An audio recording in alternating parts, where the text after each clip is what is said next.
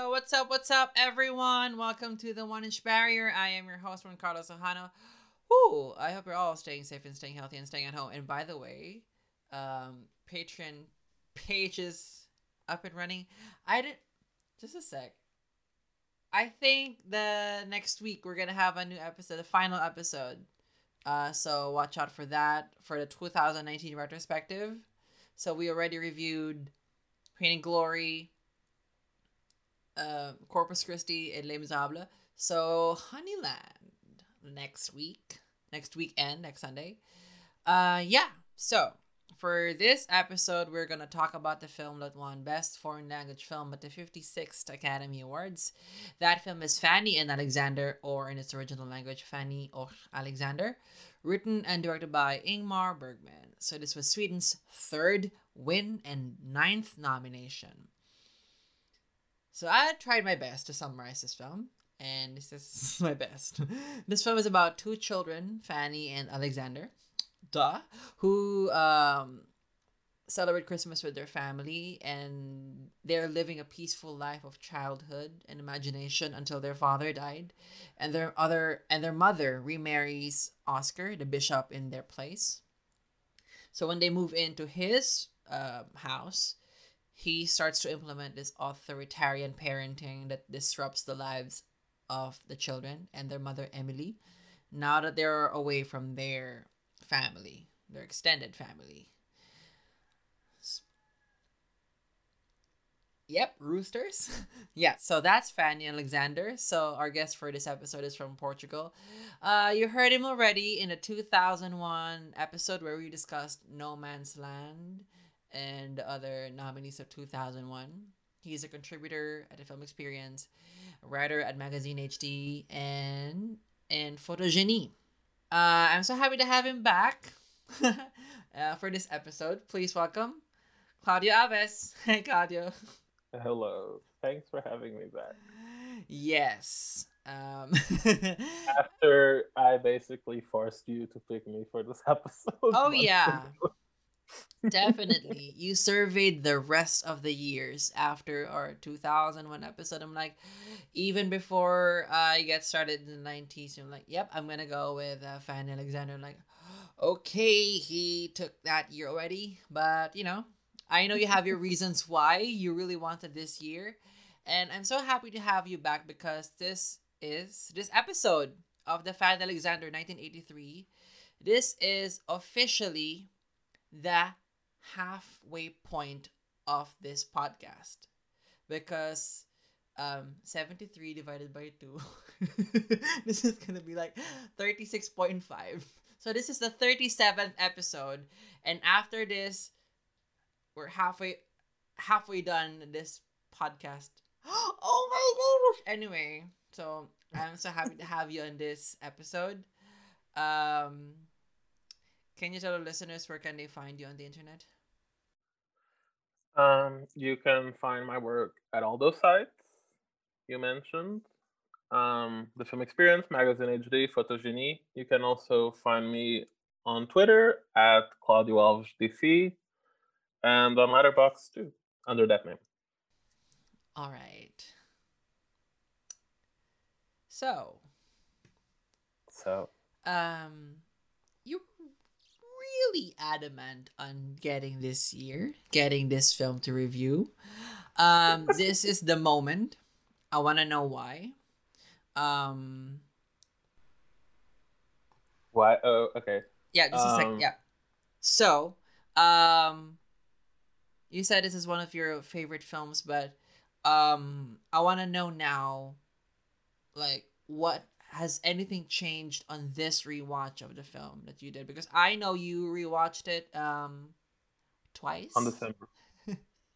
Well, I rewatched it on December for a piece I wrote for Photogenie, and then I rewatched it again. Now I watched both the TV cut and the theatrical version. So in the past 48 hours, I've watched 8.5 hours of Fanny and Alexander. Oh, my opinion's the same. I love it.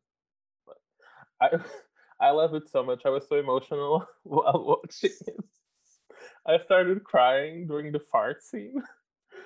It's just like the stupidest moment to start crying at.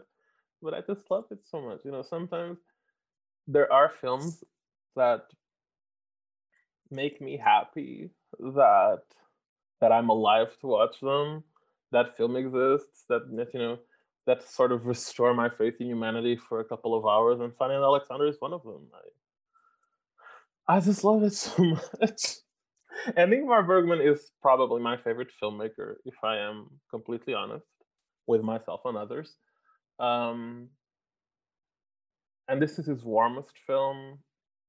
And in the realm of his filmography, it's almost like a catharsis. So, and one of the reasons, the main reason I asked to do this episode is that, all things considered, this is my favorite best foreign language film winner of all time. Wow. Like it might not be the one I consider the best, but it's my favorite. Okay. That's a very strong. And now you're going to say you hate it. No, And no, no. going I'm to not cry. gonna say I hate it. No. All right. So you're coming from that. It's one of your favorite. Is it your favorite film ever, or like one of your favorites? Oh, not ever, but it's in the top 100 for sure. Yeah. It's one of your favorite films, and you have this long-standing relationship with this film. This is my first time to watch this film, and I would admit I was really scared going into this film. Interestingly, least of all because of the runtime. Not really, because in the realm of like world cinema, Ingmar Bergman is like in the canon of like one of the greats. And I've only seen like one film of him before, and that's Autumn Sonata. And I've seen it for Ingrid Bergman of like Best Actress fandom. So this was like my first way into this is my first film where like Ingmar Bergman really is my way in.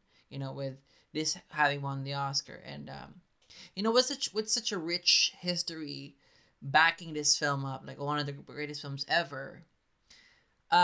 It's really intimidating because there's always it's hard because doing this podcast there are some films like, oh no, the Wikipedia page almost has nothing, so like great, I'm coming in almost like blindly, like yes, I have my first impressions, but it's impossible to watch Fanny Alexander with like, I have a clean slate. No, no, no. I know in the back of my head, like people really revere this film, and I do. I think it's a tremendous piece of filmmaking. It's, there are just some of those films that when you watch it, you just know it's fully realized. Like every part of it feels so well thought of. And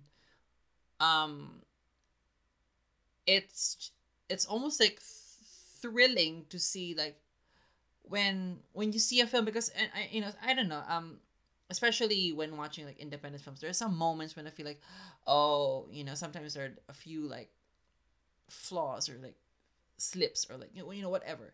This one, everything just feels so decided, so well thought of, so complete that when I'm watching it, I'm in for the ride. And it's almost, anyway, more feelings later. So I had some feelings about this film later. So yeah. What made you fall in love with this film? Oh, where to start? Well, this wasn't one of my first Bergmans. Like it's for you. So the first time I came into this so many years ago, it was already with some knowledge of Ingmar Bergman cinema. And later on revisiting it, I also, with knowledge on Bergman's life. So this film almost feels like a catharsis to those previous works. I think this film is very warm. I know that might feel odd to say, but it's. Some people have described this film as like a director trying to put the sprawl of humanity and and the possibilities of art, especially performing arts, and encapsulate them all in one film. And in some ways, I agree. I think Bergman succeeds in doing that. To summarize why I love it, it's very difficult because again, it's just so overwhelming. Like I was watching it again, and I was just overwhelmed. Even if I watched it so many times before, I have some moments memorized. Um, there is this love of life in the film that exists even with an undercurrent of darkness. In some ways, the trajectory of Bergman's filmography is one of reckoning with the world, with God, with humanity. In the 60s, yes, so many films that um, question the existence of God that you will discover once you go back to Through a Glass Darkly. This very famous idea of his that either God doesn't exist or God is a stony faced spider with long arms through which it tracks chaos. This cruel image. And I don't think he necessarily mellows throughout his career, but when he gets to Fanny Alexander, it's like he has made peace with the essential loneliness of being a person, but has decided to look at it in a positive light. We're all alone, but the connections we make with each other are so magical that it should be celebrated. And Fanny Alexander, above all else, reminds me of that. So it's a really life affirming film for me. The generosity that extends to every character, especially the TV version, which is 2 hours longer. So it really delves into that family. And it does this without denying the darkest parts of humanity, which I sometimes find that very happy go lucky films feel dishonest because they are so sunny. And Fanny Alexander is not that. It's very dark at some points. And because of that, its general warmth and its generosity shine all the brightest. And again, as you say, it's such a perfectly constructed piece of cinema. It's really amazing how everything works together, fits together so well to create this final masterpiece. From the sets, which are gigantic, so you can have a camera in one room and look down on 5 other rooms, and it's the cinematography is absolutely beautiful. It's maybe not as aesthetically challenging as other collaborations between Bergman and Sven Nykvist, but it's so pretty to look at. I'm reminded, for example, of a shot later on the Christmas sequence that opens the film after the children have gone to bed, and the adults are in one room, but the camera is on another room that where the lights are off. So we are looking through this proscenium into this family tableau. And because it's so late, the smoke from candles and cigars has floated up. So there's like a vaulted ceiling of smoke and light above the people. And it's such a beautiful image. It encapsulates an entire night of celebration in one image. It feels lived in. It feels precise. It's beautiful to look at. I remember years ago. It was my I I when I was in college. Every Christmas, I put a screenshot Christmas theme during the holiday season on my Facebook, and that one was usually the one I chose. That beautiful image, but it's also haunting and melancholic because Fanny Alexander, especially the theatrical version, often feels like memories, and that image feels like this little snapshot a person may remember, maybe out of context, but which is imbued with such feeling that you can remember all the sensations of a night spent with family and booze and revelry, and you're tired and sweaty in your velvety clothes, but you're so content. I love it. It's it's such a good film. It makes me emotional. Um, there are so many things I want to discuss with you. I don't even know where to start. Like, I went to college for theater, and this film is positively in love with theater. So there's another thing. And the TV version, well, which is sort of the complete version, because Bergman's always said this was a 5.5 hour film split in two parts, and an epilogue, which, yeah, and I think when even when watching the theatrical cut, you can feel the separation of episodes. There are some parts, Uh, yeah, when I feel it. Oh, okay. I think this is where, okay, this is another episode. I'm feeling it right yeah. now. Do you want?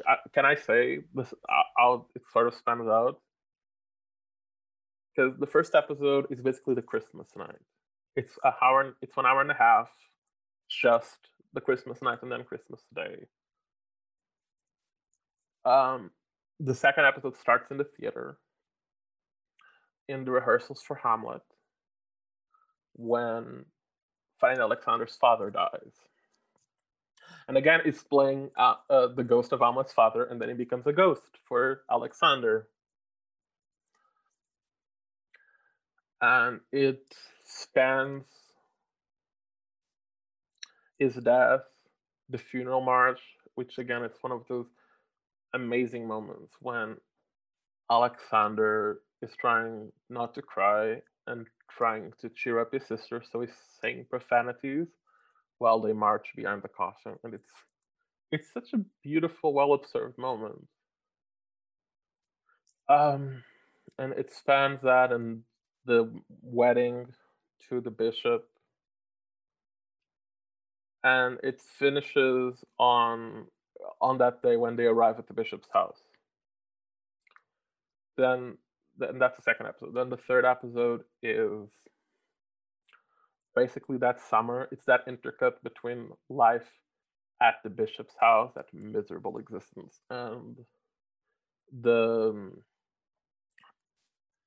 and the rest of the Ekdal family on their summer home. And I, to be frank, I think that's the part that where you feel in comparing the two versions, where you feel like the most things were cut off, because there is a lot that was cut off from that part, mostly more ghosts, like the ghosts of the bishop's previous family appear in the TV version, and they tell Alexander that they didn't die as he described in that story. And it basically ends with this beautiful image that's used.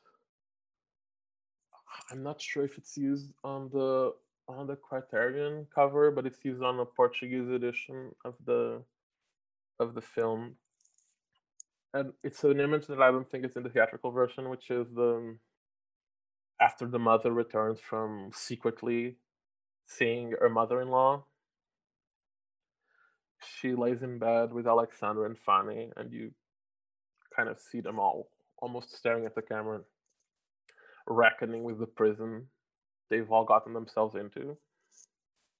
And that's the end of episode 3. And then episode 4, which is the last episode, sort of, is the rest of the film. It basically starts with um, with Isaac, the grandmother's Jewish lover, played by Erling Josephson, coming into the house, and through this um, schemes, he gets the children out, and through a miracle at some point, because there's a moment of magic, as it is in the theatrical version, where suddenly what's happening? The children multiply, and it is that sort of miraculous instant that it's never explained, and you don't need to, in my mind. Um, and the fourth episode basically ends with after the bishop's death. and the family is reunited. You get a scene of Emily, the children's mother, returning to the theater.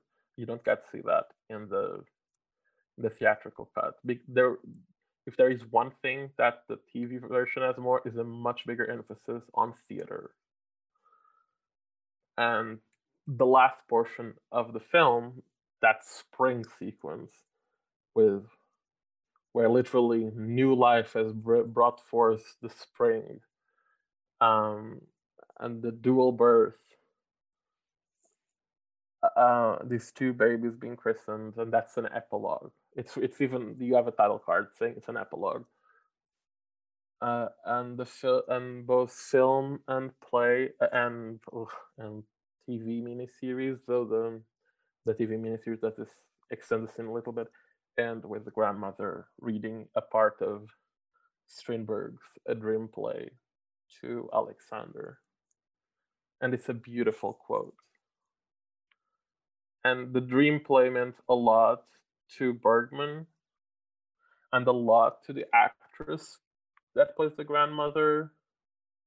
This was her only film with Bergman, Gun Valgren, but they had worked a lot in theater, including staging a dream play.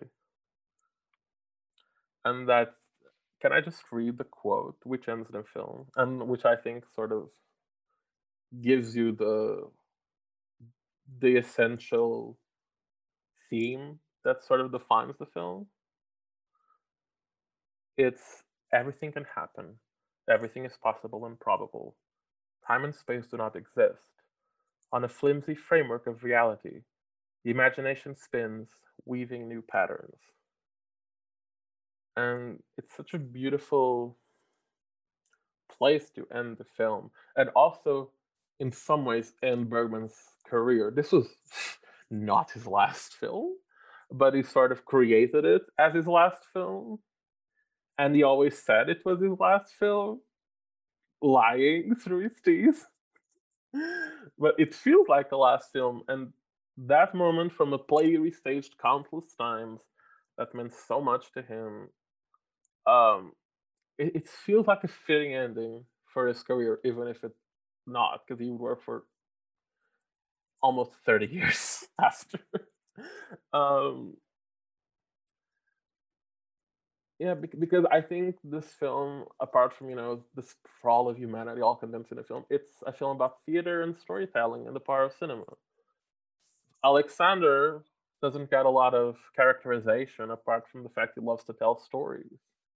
And the family at the center of the film is a family that owns a theater in Uppsala, which was a city where Ingmar Bergman lived and where he learned to love theater and cinema. And this film is basically Bergman's love letter to cinema and to theater and to the art of storytelling. And I might go into, if you allow me, I may go into more detail how this film is so autobiographical in some very twisted ways, even. 'Cause you don't know a lot about Bergman's personal life, do you? No, I don't. So it's interesting that Bergman structures this film around two father figures, this actor and stage director who instills his children with a love for storytelling and fun. And I have to say, um, the scene that hurts me the most, that it was left off the theatrical cut. There are many scenes I think are amazing, like a monologue from the grandmother of the last great scene of one of Bergman's great collaborators, Gunnar Björnstrand. This is his last film. He was suffering from Alzheimer's, so this was his last big role, and the film is almost dedicated to him in a way. But anyway, the moment I most feel like it should have been left is when the children's father enters the room after they have been playing with the magic lantern, which is that projector thing, and he weaves this fantastic tale using only a chair. And you really see why the children love storytelling, and you really feel the love that Bergman himself feels for the power of storytelling, for how we can bend reality and we can create new realities. And this can be both amazing and terrifying. You have this father figure, this king of imagination that dies so tragically, and then you have the bishop, this evil stepfather, this religious man whose house looks like a prison, who is so strict but not inhuman. I think that's quite a commendable thing, that he still feels like a person. He doesn't feel like a monster, both because of how Bergman shoots him and because of the performance by Jan Malmsjö. But the interesting thing is that Bergman's father was like the bishop. Bergman's father was a clergyman. And a lot of Bergman's career is reckoning with his relationship with his father, his very difficult relationship with this religious figure.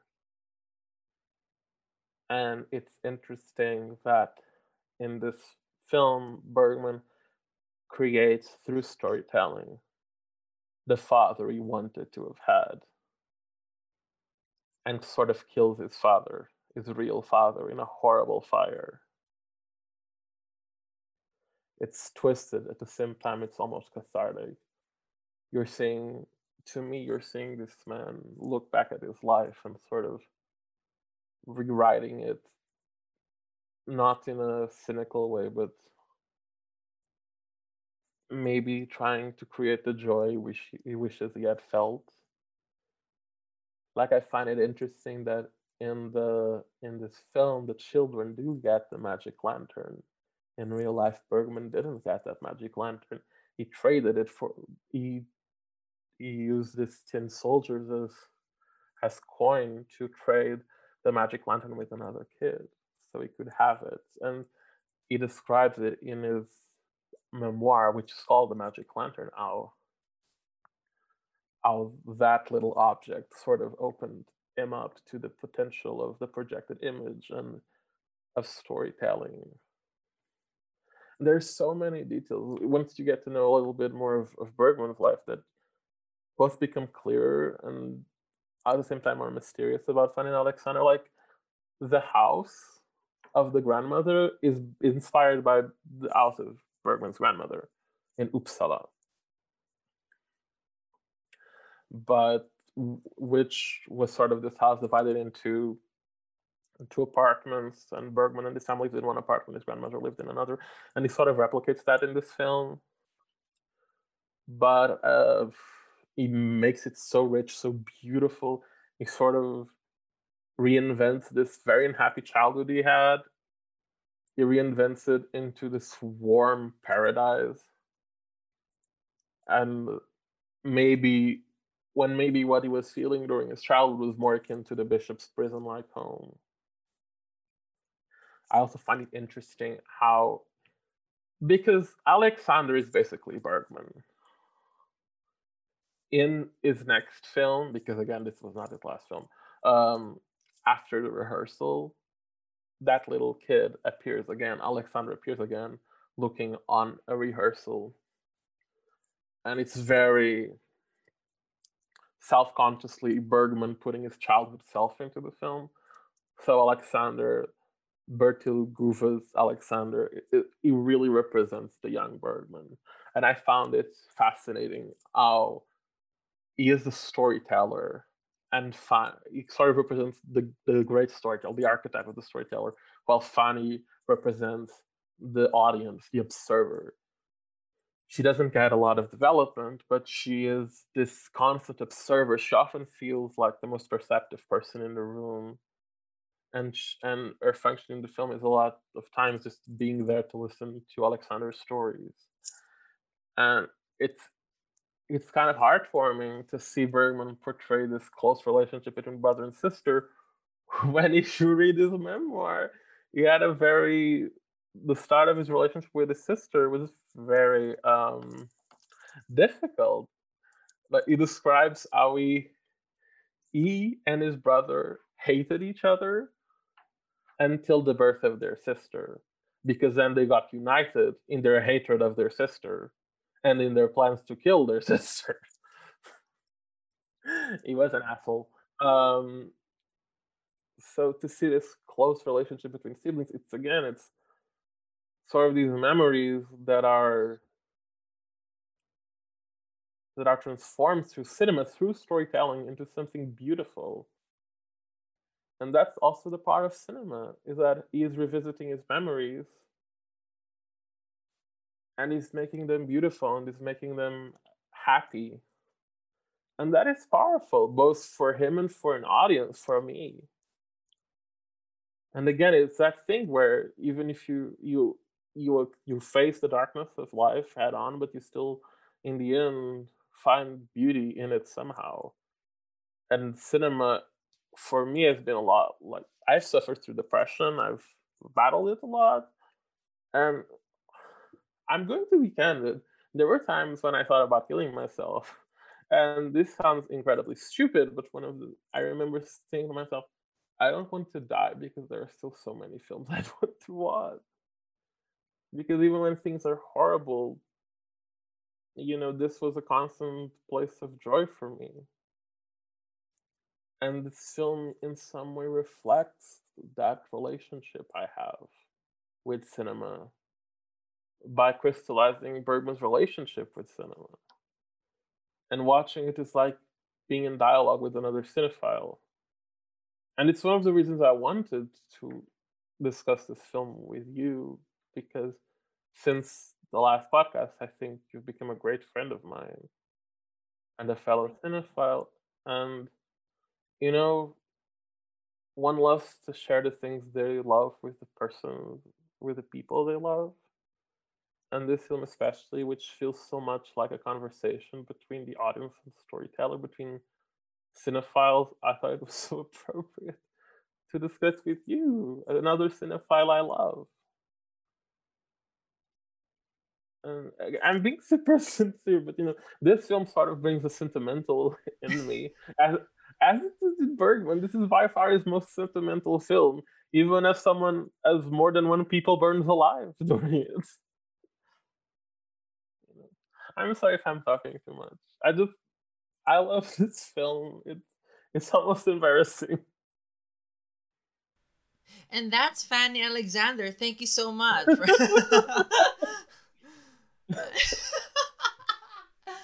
I just love, like, almost like you almost had this moment of just like sharing about this film and also sharing yourself, and for like 20 minutes, and I'm like, should I go? Because this is very intimate. The way you have this relationship with this film is very intimate. It's very personal. It's really magical. And I agree with what you said, with film. It's really a way to process things in life, not just us as moviegoers. We kind of see versions of life, and then we can become better versions of ourselves when we try to see these stories. It's almost also the filmmaker reconciling contradictions and traumas and things that needs to be settled, and hopefully, like, in a way, putting a version of a life, because um I'm 25 years old. I cannot go back and redo things. I know I've just made a few mistakes recently, and you know it, you don't have control over that. That's done. But what you can do is put on another version of life in celluloid or digital, whatever, and then hopefully put yourself in it. But now you are the master. You are the one in control. You can, in the way you tell your story, you can forgive or indict or reconcile, or that's the power of film. I don't know how to freaking follow you on that thing. You went on a 20-minute monologue, and I'm like, I'm never gonna have to have a good thing to say about this film. It's good. I liked it. I'm like, oh, it's fun. This is one of those moments when I don't have the word to say, but uh, like anything that I would say would just like it's gonna go downhill from there. um, It's also, I think it's fascinating to hear your perspective because, again, I've had this relationship, this very complex relationship over the years with this film. This is the first time you watched it. So, yeah, and I'm just it's getting to know completely this different points of person. view. Yeah, I'm just getting to know this film, and it's really interesting that you kept on mentioning how warm the film is. Um, I would not go use the word warm, but I would say it's feels very intimate, feels very personal. I'm only coming off of watching the theatrical version. But with what I've seen, and this is the version that was nominated at the Oscars, and like I'm cool. I feel like there was room for every character to breathe Yeah. and just be alive and be more than one thing. You don't just get a long suffering mother. You don't just get these curious kids. You don't just get this grandmother. You know, this abusive father. I think even the smallest characters, like for example, the maid in the new house, or like the sister of the bishop, or like the aunt there that's living, the obese aunt that's living with them, or like the old friend of the grandmother. For some reason, I think the film found this really good balance of giving every character the life, so that you once you experience the film, you feel as if they are very close to reality, these characters that populate the film. And I usually sometimes say with some films, like, oh, sometimes, when I watch this film, I think the film kind of lagged because it stayed too much in this character and it didn't really serve any purpose, and like it's killing the momentum. With this one, I think the momentum is really to stay on characters and just be with these characters. That's why even if, like, a character like the grandmother, who, like, I was following the kids, I was expecting I'm gonna follow Fanny and Alexander because it's Fanny and Alexander. But when I met a grandmother and she starts telling this story to her old friend, I'm like, you know what? There's a story here, and I don't think that's a story I could isolate. I think it's a story that comes together with the story of the kid, with the story of the mother, with the story of the bishop, with the story of the person that's like is it the old friend that bought the chest, and Yeah, yeah, yeah. and there's also the He's chapter stuck. of like Alexander with this person. I want to talk about that. All right, let's go. Okay. Um, what did you think of that scene? Because to me, that scene sort of represents there is this beautiful side to storytelling, but there's also this terrifying power you have to create reality, to create a reality that's built out of nothing and can be more real than reality itself. And you start, like, nowadays, it's a really good time to ponder this when you look at the news and look at people believing stories over facts. Is it the Uh, scene?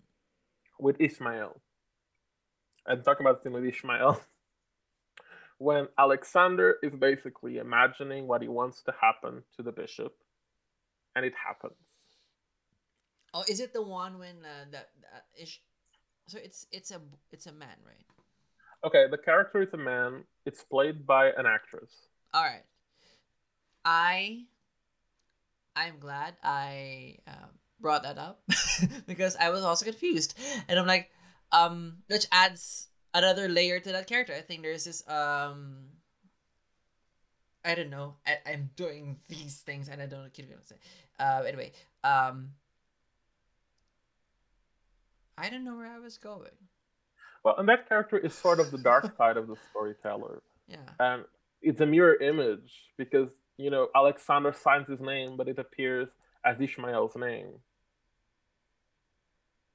Is this in the film theatrical version? This is in the theatrical version. Oh Like my Ishmael gosh. asks him to write down his name, and then he asks Alexander to read what he wrote, and he instead of writing Alexander, he wrote Ishmael. This is the theatrical version. I made sure of it. I took notes I'm because I didn't want to nervous. Like, confuse. I didn't want to confuse the two versions. Um, this scene is almost exactly the same in both versions, by the way. I think it may be the same. Uh, it is so scary in some regard. It is so disturbing. And Bergman was very concerned about shooting this scene because it has some sexual overtones to it. it does. And he was concerned for the sake of the child actor, and he really talked things over with him. And Bergman loved actors. He loved to direct actors. And in this film, he was very concerned with the child actors.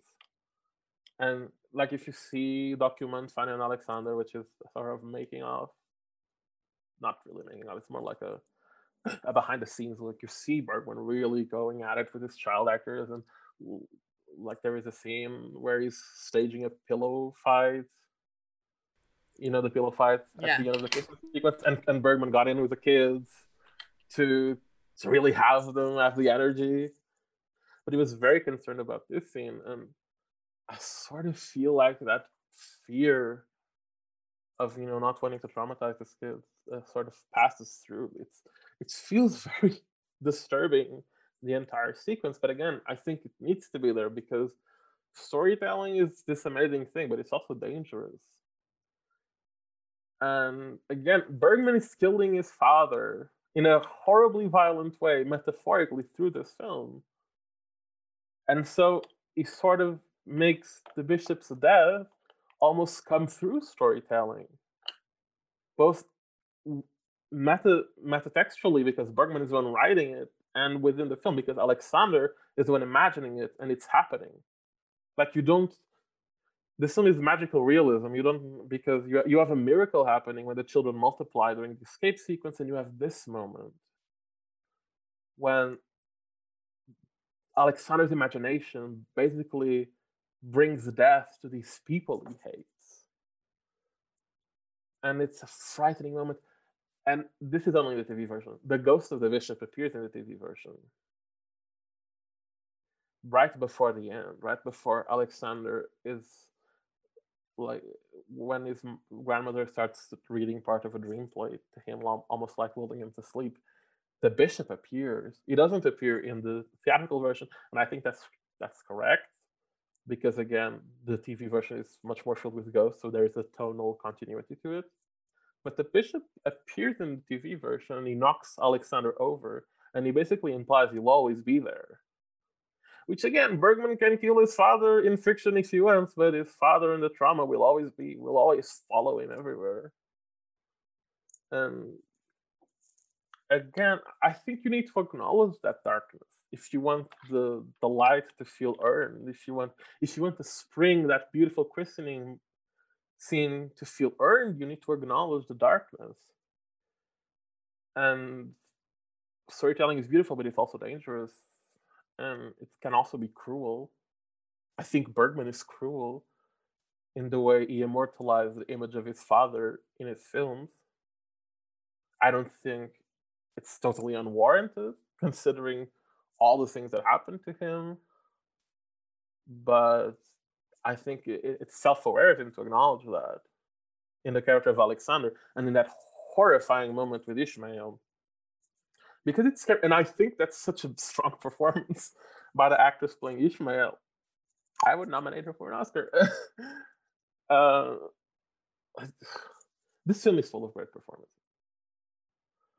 Like Gun Wallgren as the grandmother too, but anyway.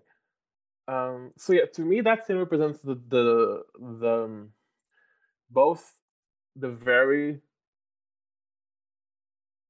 immaterial membrane that separates reality from fiction, and that separates fantasy from the world, the material from the spiritual, but it also represents the mirror image of storytelling and the dark side it can have.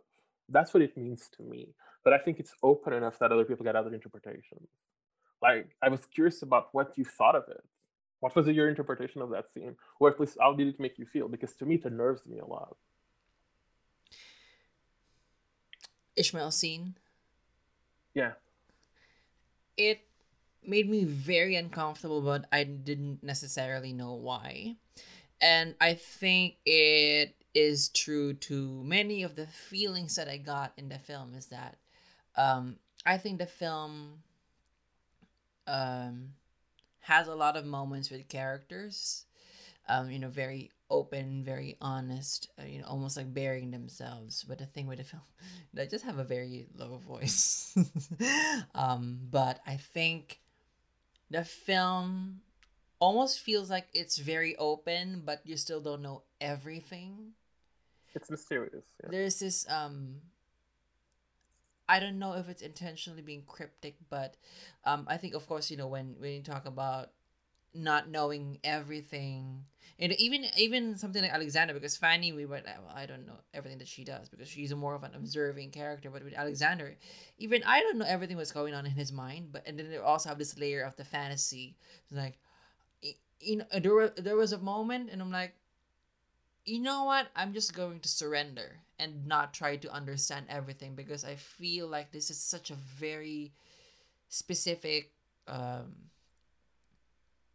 way of showing these characters in this kind of story, in this kind of storytelling. It's very specific. It has its own rules, and um it's not one thing, and I don't think the film is dictating you what to feel. I mean, it has very minimal music, right? Or totally no score. Very No, it minimal. has score. It Very has some minimal. score. Yeah. But for the majority of the film, it's not dictating you what to feel. So like there are moments where, like, for example, when Alexander is with Ishmael, I'm like, I did not even get to write that scene in my notes, but just like I did not know what to feel. I felt the sexual overtone under overtone, and I'm like, is this gonna go? And then it's becoming more deeper, but it's still this thing of like, are you are you happy for that person because that person gets to um you know be true to that himself, or are we seeing something that we should not see, or like it's a lot of things that causes you to not settle with just one feeling. And I think Mm-hmm. Fanny Alexander does it very well because this almost feels like it doesn't feel like sorry, it's a child telling his story. It feels like a person looking back in the memory. That's why there's this even going to the Christmas scene, I'm getting to my notes. I'm so happy. Yay! That in the Christmas scene, the Christmas chapter feels very different than most Christmas scenes that I've seen, because there's a child, and there are Christmas songs, and there's just the bright red colors, and there is this somberness to how the affair unfolds. So we almost kind of get to see the behind the scenes of a Christmas event. So it's like, this feels very different than most films that I've seen through the lens of a child, because there is a maturity in how we see it, and the the fascination that the character of Alexander has is darker. It's not just this childish imagination that he has. The fascination that he has around is more I don't know, darker, deeper, more complex than just that. Or if you disagree with me, feel I free. was just I was just going to say that I think children are dark more than we give them credit for as adults. And Maybe. I can identify with some of the morbid curiosity of Alexander. Um, but you said something that really resonates with me, is that this film feels like someone remembering their childhood, which in some ways it is for Bergman, so a fantasy version of his childhood. But it reminds me of what I think is the main tonal difference between the theatrical and the TV cut. Because I think they're both perfect, but they're different in their tone. To me, the film, the theatrical version, even if it's even by Bergman's assessment, sort of the incomplete version, feels like a memory play. The TV cut to me feels more like something in the present, like you're seeing this story unfold through the eyes of Alexander. The subjectivity is there at both times, but the TV version to me feels more like we are seeing this kid experience things and we are seeing the world through his perspective in the moment, while the theatrical cut really feels more like a memory, like this recollection of a child remembering his family, remembering his youth. And I think it's interesting that we kind of both got that register from the film, especially the Christmas sequence. The Christmas sequence feels so much like someone remembering this bittersweet memory. And the tonal balance is so really complex. Even that pillow fight scene, when the mothers of the children arrive and Alexander's aunt slaps the maid, and it's still what happened, and like, and then you realize because she knows that her husband wants to sleep with the maid and she allows it, but it's almost like she still wants to keep the distance between them because she's still a maid and she's a lady of the house, and it's such a complex thing that's crystallized and it's very atonal, this violent moment that seems to come out of nowhere until you start thinking back to it. And it's felt like one of the things like when you witness as a child and it leaves an impression, but you don't really know what it means, and then years back when you remember, oh, you suddenly see all the complexities that were there that you didn't understand because you weren't seeing things from the adult perspective. It feels really like a memory, like a memory play. It's such a rich film. I can talk about the details of this one forever. Like, I love the fart scene. I think it's so, like, everybody talks about Bergman being this serious filmmaker, but he still loves fart jokes. When Carl, the uncle that hates his German wife, hates sort of, he goes to the kids' nursery and is making a show out of farting and lighting his farts on fire. Oh, yeah. Like, I think it's ridiculous, and it's so fascinating because you see that him with the kids, and then you see him with his wife, and you get these two opposing versions of the same man, and it's fascinating. I'm It's just sorry. fascinating. I have a question. Can it really be done? I don't know. I never tried. You can try if you want. I'm not doing that. I think I will fart in a second. Anyway, I don't have a match though, so anyway, I don't know. Maybe it can. Maybe it's not visual effects. Maybe it's really that's happening. There's only one way to know. I'll try it. Good for you. Post Yeah. it on OnlyFans or something. It's not the if it would hurt me, it's not the worst hurt I've felt. Anyway, Let's not go there. let's not go there because I'm moving on. Let's talk about other toxic relationships. Yeah, let's talk about other trauma. Yes, other people's trauma, not mine. I have to say this, because we're gonna get to it later, but I love the contrast of of course, these were like 4/5 episodes, but in the film it almost feels like a half because the first half, or maybe just time blurred in my mind, but before the bishop came in after. Yeah, but that makes sense because Bergman said this was not even this. He said this was a 5.5 hour film in 2 parts. there you go. Because he had to cut it into 4 episodes because of the TV airing, but he didn't want to. He wanted it to be in 2 parts. So you're you're into Bergman's wavelength when you say that. We're in the same wavelength, Bergman and I. Thank you. So I really appreciated on the first half of the film because it's the Christmas scene and before the death even. It's so beautiful, but it's almost kind of suffocating at times as well. And there's something bothering me with the beauty of it, and there's also the cinematography.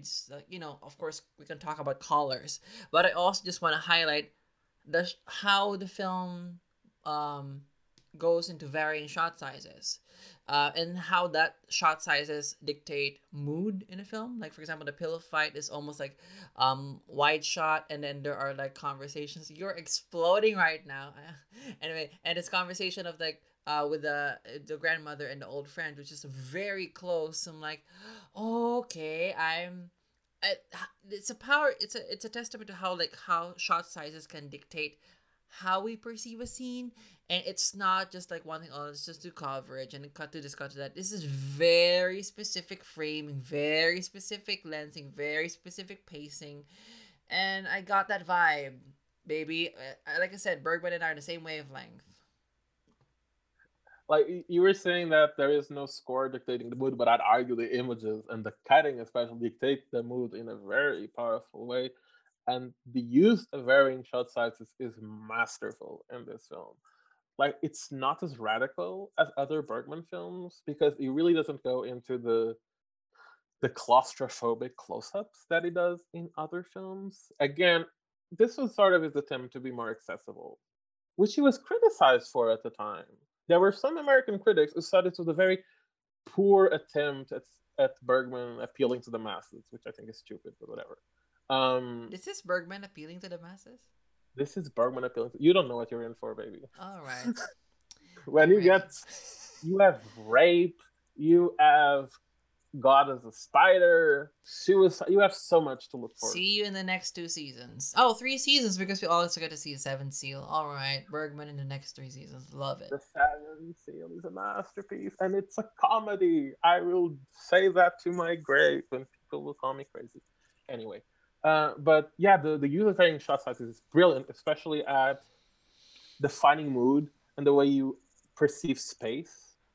Like the wedding scene between the mother and the bishop, and like you don't see the bishop's face almost in that wedding scene, and that tells you everything about this man that is completely emotionally closed off. It tells you everything you need to know, and the only person you linger on is Alexander after seeing the and Alexander's look at his father's ghost in the distance.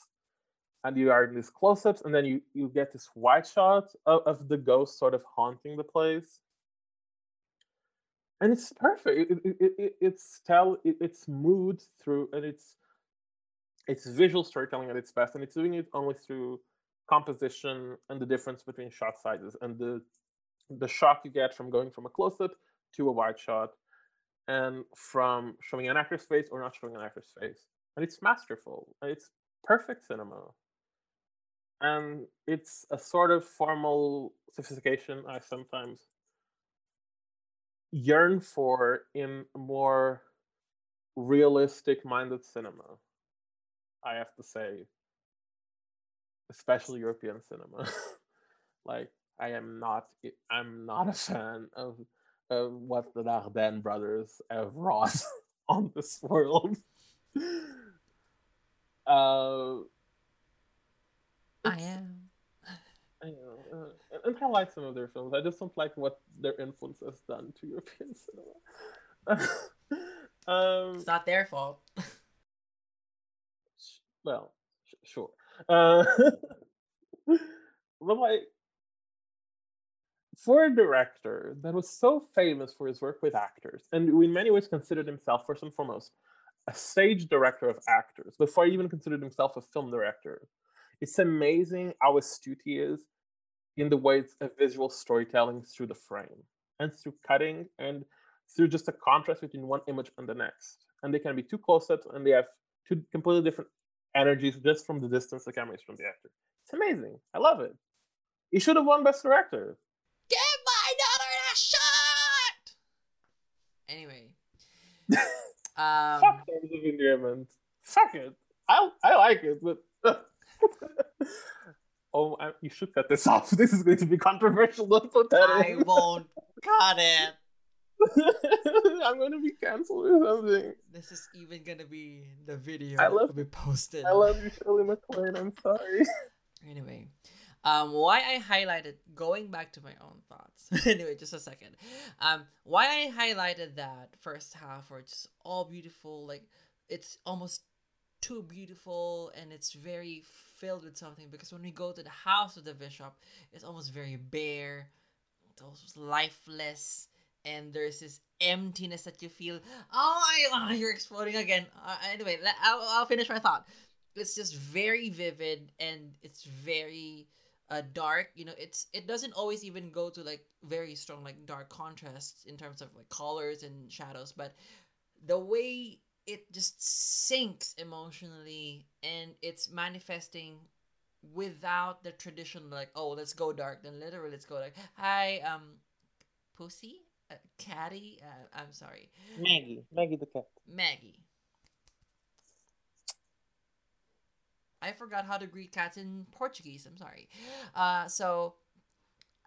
That's a very strong contrast that I found in the first and the second half of the film, and the second half of the film where we get to discuss like.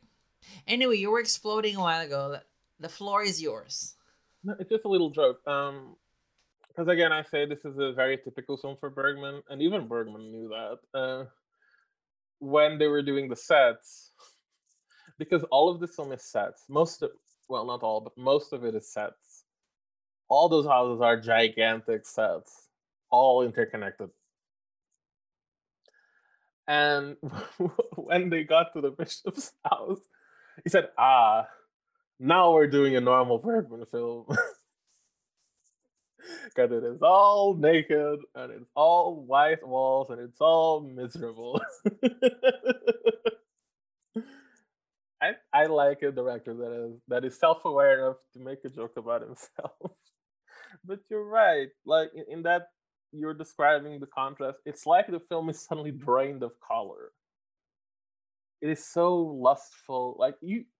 This film probably has all shades of red that exist in the world. And then suddenly you go to these horrible white walls.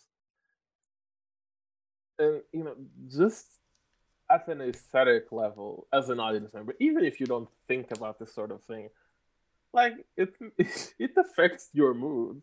Yeah. How you go from these images that are stuffed with detail. There are so many things crammed into that house on Christmas. And then you go to this complete void where there is nothing. Yeah. Like that crucifix in the attic. There's a fallen crucifix. A piece of decor. How jolly. This fallen crucifix. At least it's something to look at. I'll just also mention that, when I had my production design class in film school, one of the things that we had to watch are clips of, not Fanny Alexander, but in terms of like how color can be used. Unsurprisingly, our professor went with Cries and Whispers because of just the power of how can you cram the space, and how you use space, and then how you use sets, and how you take away color and everything, and just like the volume of like what you see. Because when you go to the house of the family, the beginning, there's so many layers, and the way it was captured, like room, and then you see another room, and you see another room, and then just like it's full of things. And then when you go to this house of the bishop, like, okay, we are now gonna talk about like mortality and abuse of power by this priest. And it was like, perfect, life is drained, family life is gone. There's almost this nothingness that is also manifested in Fanny Alexander and Emily, when they went there. Yeah, so that bishop. You went there a while ago. You already discussed it, so I have nothing else to add. But I just find it really interesting that, and also in conjunction to what you shared about Bergman's father being a bishop himself, and how he was abusive, right? He was abusive. Well, at the time, it probably wasn't considered abusive. Yeah, it's just being a father. It was very strict, and Yeah, he made his family follow this very archaic religious rule, and like Bergman was a theater kid, so growing up in that environment wasn't easy. And like, yeah, his father did something like taking him to a morgue and things like that, which were not the nicest things to do. I guess you would consider it abusive nowadays, but at the time it was socially acceptable. But it really fucked Bergman up yeah, real good for the rest of his life. yeah. Me and my mom, we are religious. I'm like, well, what the fuck is happening here? Like, my mom is religious. Like, why is he doing that? And me, and especially my mom, they grew up in the corporal punishment parenting style of the earlier days, and this is still too much for her. Like, what is happening? Why is there no mercy here? And there is this sternness in how the bishop implements rules and authority and quote unquote love to his children now. And Yeah. He sees it as love, which is both humanizing and terrifying. yeah, it is. And also, like, in the layer of, like, in film showing a lot of like theater, I think each and every one of these characters are, when we see them like stripped bare of like emotions, and we just see them for who they are, but there are also like performances done to one another, like, with the pleasantries that they have, and and then suddenly and slowly the film unravels, and we see like, oh, there is so much performance, and we get to see the characters for who they truly are and what's happening to them truly. uh yeah. I'm goodbye. Well, and with the bishop, there's also the fact that he just doesn't understand storytelling, Yeah, which is again, it's Bergman really, you know, really criticizing his father and the way his father was never able to understand him. Um, because that story Alexander tells in school of being sold to the circus, etc.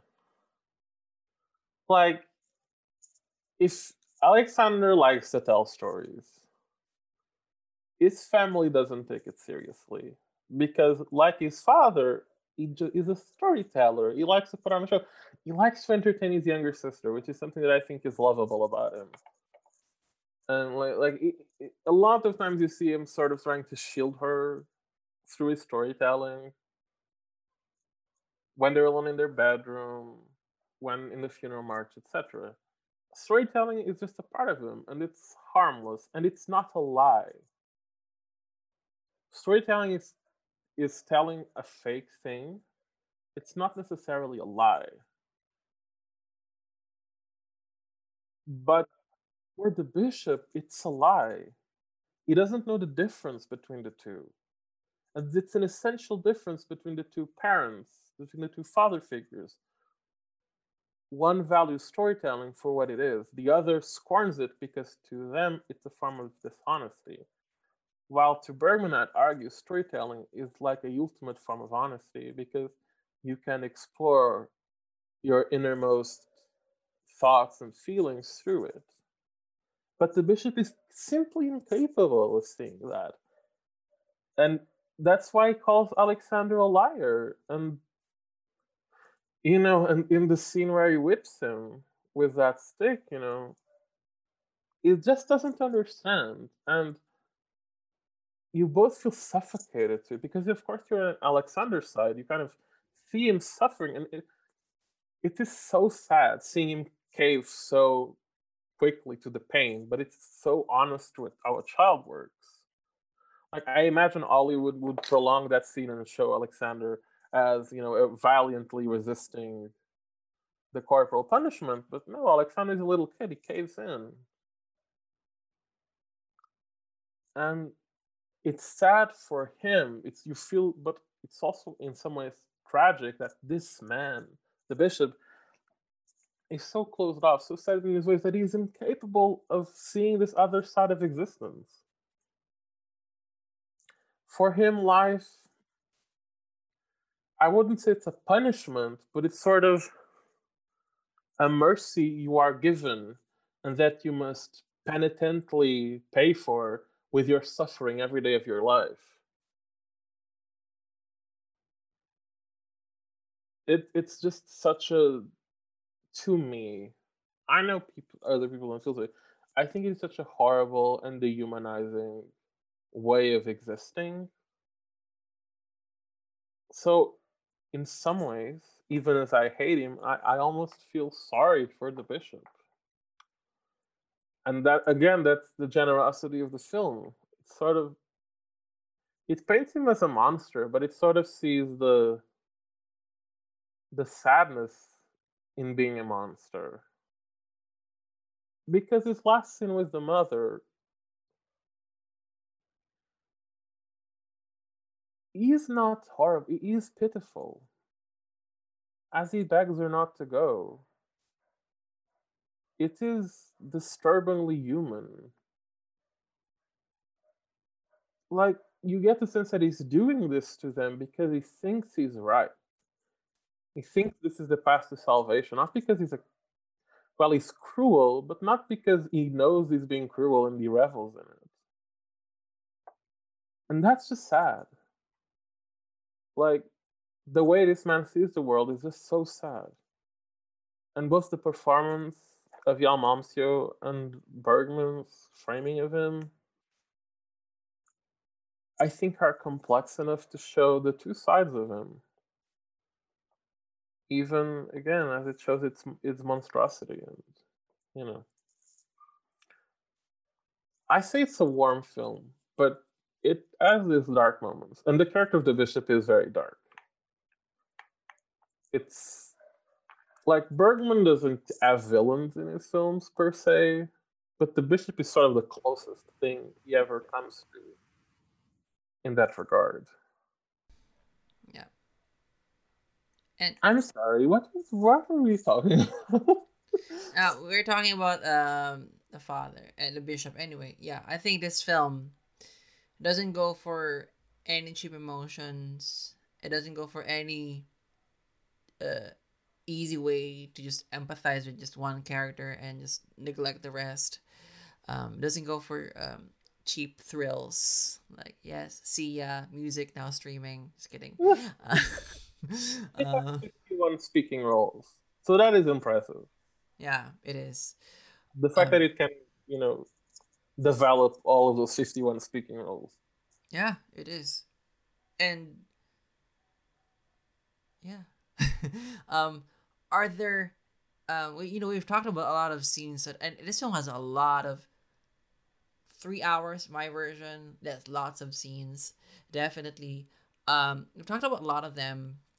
I just noted like in the very first time that the bishop and Alexander were in a scene together, and the way that scene is framed, and that was already a setup for conflict between the two. When he's talking about like lying in the school, and like the camera is very static, and we almost don't know what's gonna happen next with it because the bishop, we didn't get to see a lot of his face. When he's confronting Alexander. So we also have this anticipation, like what is going on in his mind, and it just is a setup for like how um lifeless he probably is, and as a character, not the character itself is lifeless, that the cat, you know what I mean. His lifestyle. Yeah. Are there any other scenes that just stuck with you? Hopefully the one in the theatrical version. Yeah, I think people should watch both versions, but yeah, we're talking about theatrical here. Um,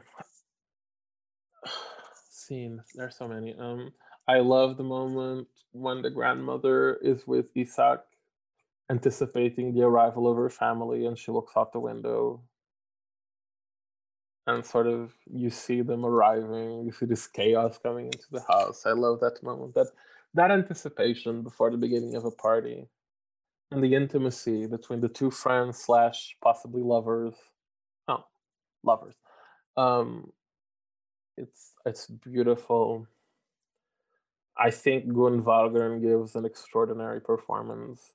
Another moment of hers that I think is just breathtaking is when she sees the ghost of her son and she talks to him. Almost this melancholic meditation on getting old. And it's a mother talking to either the memory, the dream, the ghost of her dead son. Like parents shouldn't outlive their children, I think. And there is that, and just again, when you know more about Bergman, etc., he had worked so much with Gun Valkon on theater, and this is the only film they did together. And she died in 1983. So this was really her last project. So to have her talk about mortality in that beautiful summary scene. I say summer, I think it's raining during that scene, but it's in Sweden. Um, it just hits differently when the actress a little bit more. This was her swan song, and she's brilliant in it, and it's so touching. It makes me cry. I'm going to be perfectly honest. It's so beautiful that last moment of her reading a dream play. I just love it. I would nominate her for the Oscar too. Um, I would nominate this film almost everywhere. Sorry, other films. The very cruel moment between Uncle Carl, and his German wife. It's sad seeing these people's relationship, but at the same time, you get that they're the most important people in the world to each other.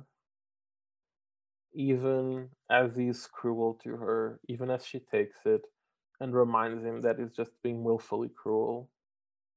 And you can see their entire relationship in one scene.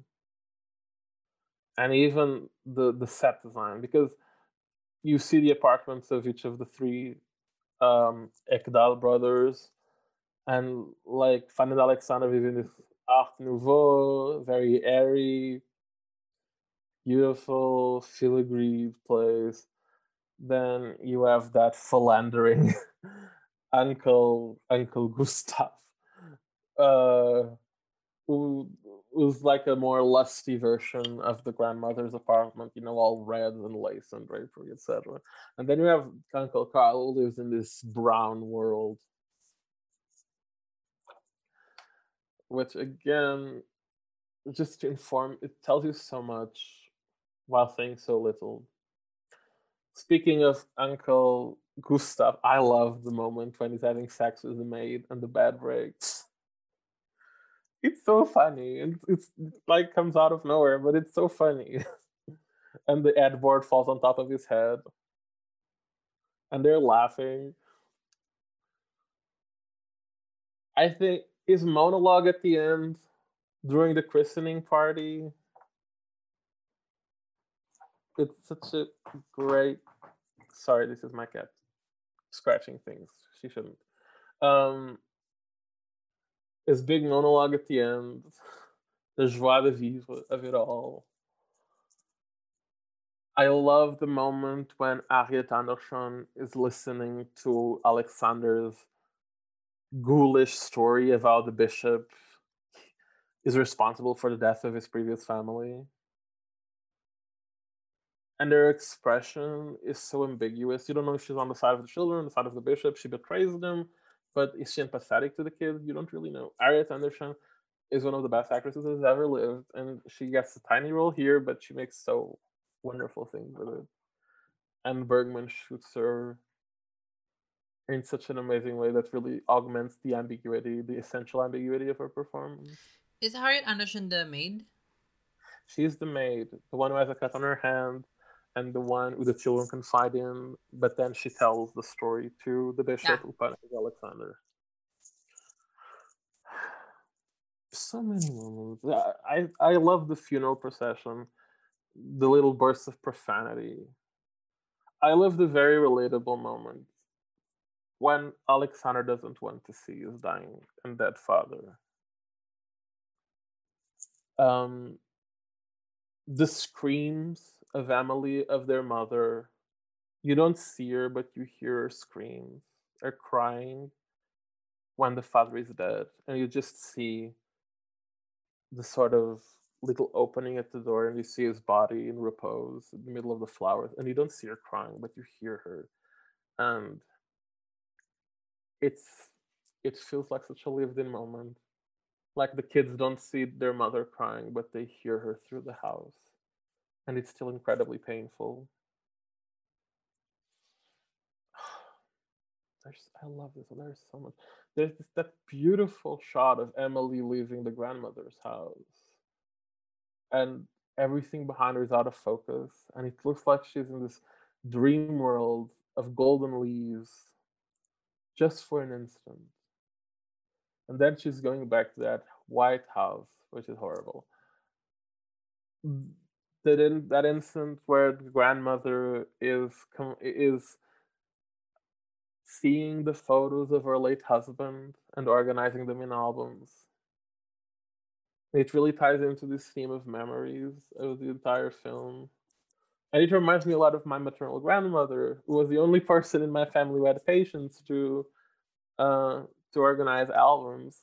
So um, you can sort of in the albums of my family, you can really see when my grandmother died because it's when the album stopped being organized because she was the only one that did that. And that again, that's very personal of me, but it reminded me of that. It was very touching to see her reminisce about these photos while organizing a little family album.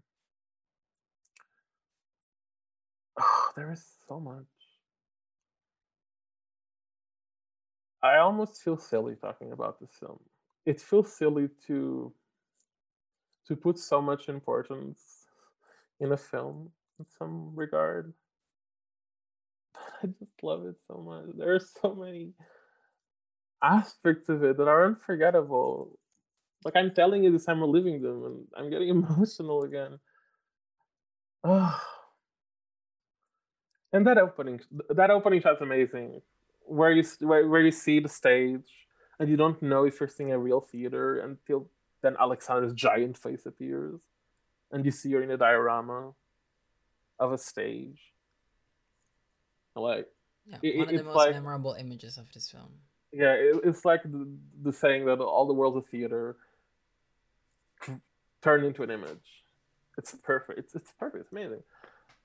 All the shots of water, which remain in the theatrical version, but in the TV version, they sort of each chapter begins with a shot of water and the title of the chapter. The shot of water is remain in the film, and I love how you see the passage of the seasons, like water running through eyes, through leaves. When you're at the Bishop House, you see that skeleton in the almost dried up river. Um, just the sets of that amazing antique shop, that labyrinth of junk. It looks endless because of the darkness, and you get a sense of, oh, if I were a kid looking at this, it would look infinite. The space, you just see stuff as far as the eye can see, and that moment where Alexander, talks to God, that marionette, and and this is the end of me. Like this kid suddenly, I'm going to die.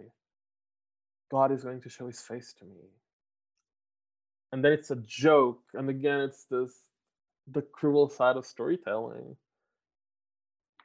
Um, the image of the bishop's aunt burning alive is so haunting.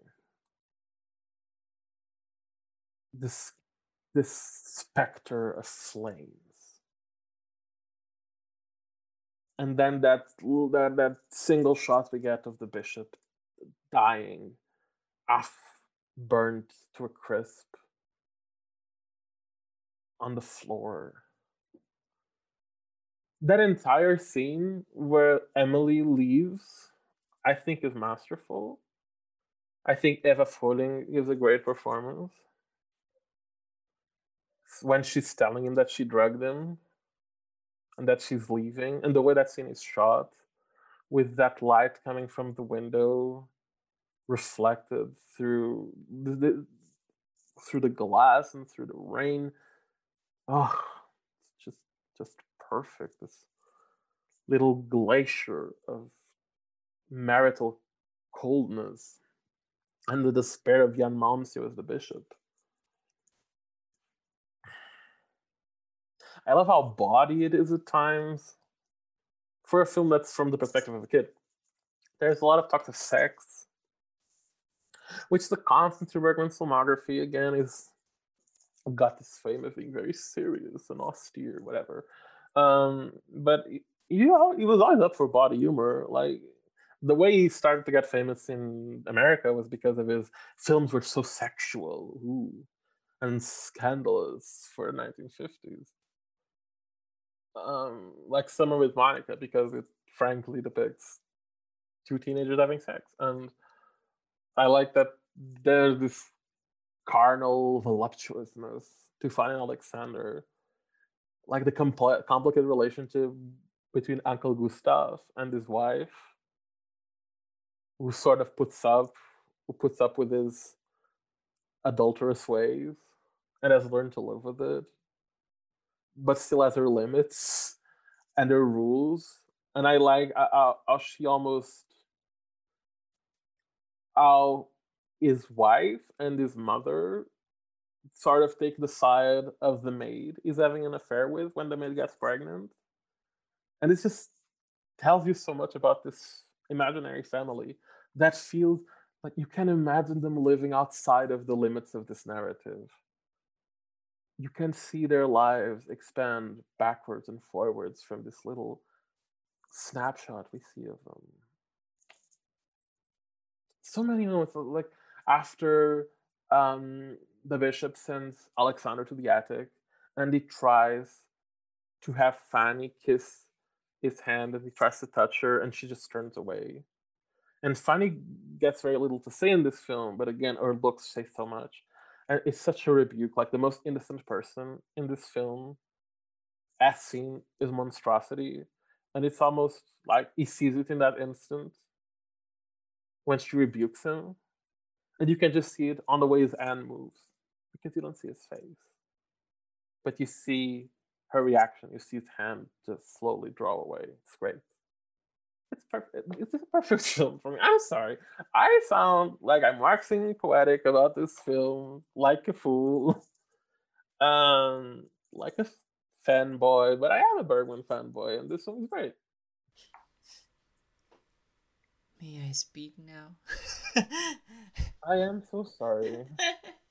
No, I love witnessing it because, you know, that's why I wanted you to be in this episode, you know, not just that I coalesced to your demands, but I really needed someone to help it, you know, unpack it with me because if you feel silly talking about this film, gosh, I feel silly hosting an episode talking about this film because, you know, there's so much essays and studies done to parse their way through Bergman's filmography and specifically this film. And I am just this humble person. It's like I kind of liked it. You know, there's a podcast person who just like on my first time to watch this film, I feel silly. I I honestly do, and so yeah, You have no reason to feel silly. yeah, Come on. you Everybody. started it. Okay, whatever. Sorry. uh, Sorry. Sorry. Come on. but I do want to add on other scenes. Um, I loved how their first time in the new house when it was kind of raining, and there is already this level of discomfort that even Emily could not hide anymore with her children. And then when they have supper with the maid, and you just know that why are we staying with this conversation for very long, and why are we also paying attention to this maid? We know something's gonna happen, we know something's up, but we don't know yet. And I think the film's strength is that it keeps you guessing without it being like a guessing game, the same way that other films rely on the surprise of the next scene or whatever. This film is just like, well, it's unfolding, and you just really don't know what's going to happen next, but you have this subconscious feeling of where it's going, but you're also not sure. So you're always in your toes, even if it's a very quiet scene or just Alexander telling a story. I love the scene where Emily goes to her mother, I guess, and tells her that, well, she can't divorce the bishop. Mother-in-law, sorry. See, I feel silly. Just that scene of like she can't divorce, and it just like it's almost shot always like with the two of them in the same frame, almost like a medium shot, but it feels very emotionally heavy. And I guess the scene that just really jumps out of me in terms of like the energy that the film has is the scene where the old friend is buying the chest, because it's this small chase sequence that happens within this generally quiet film. And then there is this, ooh, okay, and then and then suddenly it goes into directions where like, all right, I see, okay, I see where this is going. And then the magic comes, and I'm like, wait, all right, you know what, I surrender, I trust in you, Ingmar Bergman, you will handle this thing. And I just went on for the ride. But that scene was all really captivating in a way that really stuck out with me compared to the rest of the film, because the film, a lot of it is very captivating, a lot of it is very interesting, but that scene was just like this difference. It really stands out. Like, oh, we also get this scene. And I also want to bring up something. This film, in as much as I felt it's dark, but I also felt it has lots of humor in moments where it feels naturally there. It's never forced.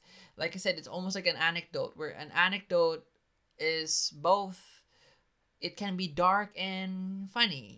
It can be about um one moment you're talking about death, the next one you're kind of laughing about a sex joke or whatever. And that truth of like, we have these conversations, we have that truth of like how it flows.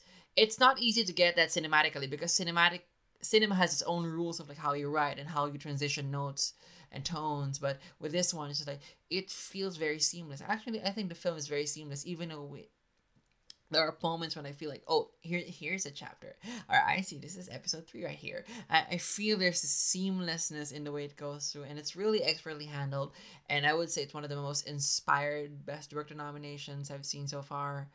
I've said this shtick, with Akira Kurosawa and Ran. I'm like, yeah, baby, this really fascinating how this film just um for some reason captured the Academy's attention 6 times, with 6 nominations. It's really interesting, and we'll talk about that later. But just really, this film is so defined, and yet there's so much space for interpretation. And you'll have a takeaway, I have a takeaway, and the film just almost comes alive. Which is a strength of a film. If it's not obvious, we've been gushing for like 1.5 hours about it. But yeah, is there anything else you'd like to add of Fanny and Alexander? Oof. Okay. Yeah. Let me think. Let me parse through the thousands of thoughts. I almost regret that question, but let's go. No, don't regret it. First of all, that thing where you said it's an anecdote, it's very smart. It's really great encapsulation of the feeling of the picture. Um, Honestly, I just want to talk about every actor in this film. Atlantic, because I love them all so much. A lot of them have worked with Bergman countless times. Let's And just I've go watched with SAG cast winner. Let's just go. it. If SAG was handling awards back then, it should have won. It probably wouldn't have been nominated, but Give my daughter that shot! Or maybe it will be The Big Chill or The Right Stuff, but Yeah. you'll never know. It's speculation. I have to say, Bergman would be very happy with your bringing up Kurosawa because you loved Kurosawa, and You see, we're you're on the going. same wavelength, like you said a while ago. You're very Bergman-esque. That it's not, I don't know if it's a compliment, but thank you. It's both a compliment and not. You're going to have a lot of failed relationships with women. I think I'm good with women. I think it's. Oh no! No. Okay, let's not go there. Okay. Look, at least you're not as screwed up as Emily is in this film. Oh no! So silver linings. I might be the bishop though, which terrifies me personally. I'm both Alexander and the bishop. Let's move away from this thought and very personal right here. It's exposing my flaws. I'm not the film in question. I love its design. Some of the costumes, I think its Oscar win is deserved, but some of the choices kind of break away from the immersion of it. Because I know a lot about fashion, a lot. I know he some. does. Cláudio does. No, and he's trashing my picks for costume design because of it. No, but as someone who has studied, yeah, of course, fashion history, though this period is not like the first second of the 20th century. It's not my period of expertise. That would be the 18th century, second half. But there are some choices that you can see sort of like these are very theatrical costumes in some places, some very modern fabrics. But again, I think that works better in the TV version because you get to see more of the theater parts of the family. So the kind of artifice of the costumes outside of the theater sort of feels more like a choice and not like an accident. But yeah. But if I would nitpick anything in this film, is that some of the costumes feel very polyestery, and I can see some zippers, and those corsets either don't fit correctly, or all the actresses are wearing modern bras, which breaks a bit the immersion, but that is incredibly nitpicky. And it's fabulous. Everything's fabulous about this film. I love it. And those are my closing thoughts, because if I don't stop, we'll be here for 5.5 hours. Yeah. One last thing. I do love terms of endearment. I just wanna clarify that. I love terms of endearment, but I don't love it. I like it a lot. So love it. I'm not a hater. I have and it. I'm very happy Shirley MacLaine finally won an Oscar. Give my daughter that shot! I am not happy with this impression though, but it's better than the other one you're always bringing up with me. I can't believe I've known you forever! Calm down, Scarlett. I am a tree. Just kidding. Anyway, all right. So that's. I am a tree. Hur många slag får jag av rottingen? 10 slag, varken mer eller mindre. Då väljer jag rottingen. Ta 2 kullar där. Lägg på bordet. Knäpp ner byxorna, Alexander.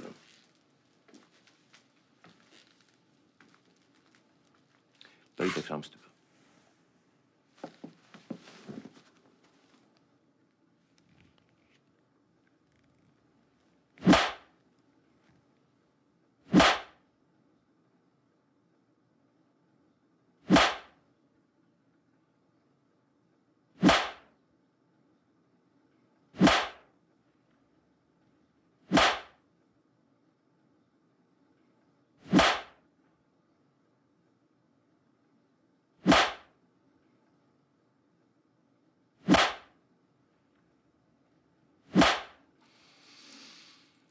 Res dig upp, Alexander.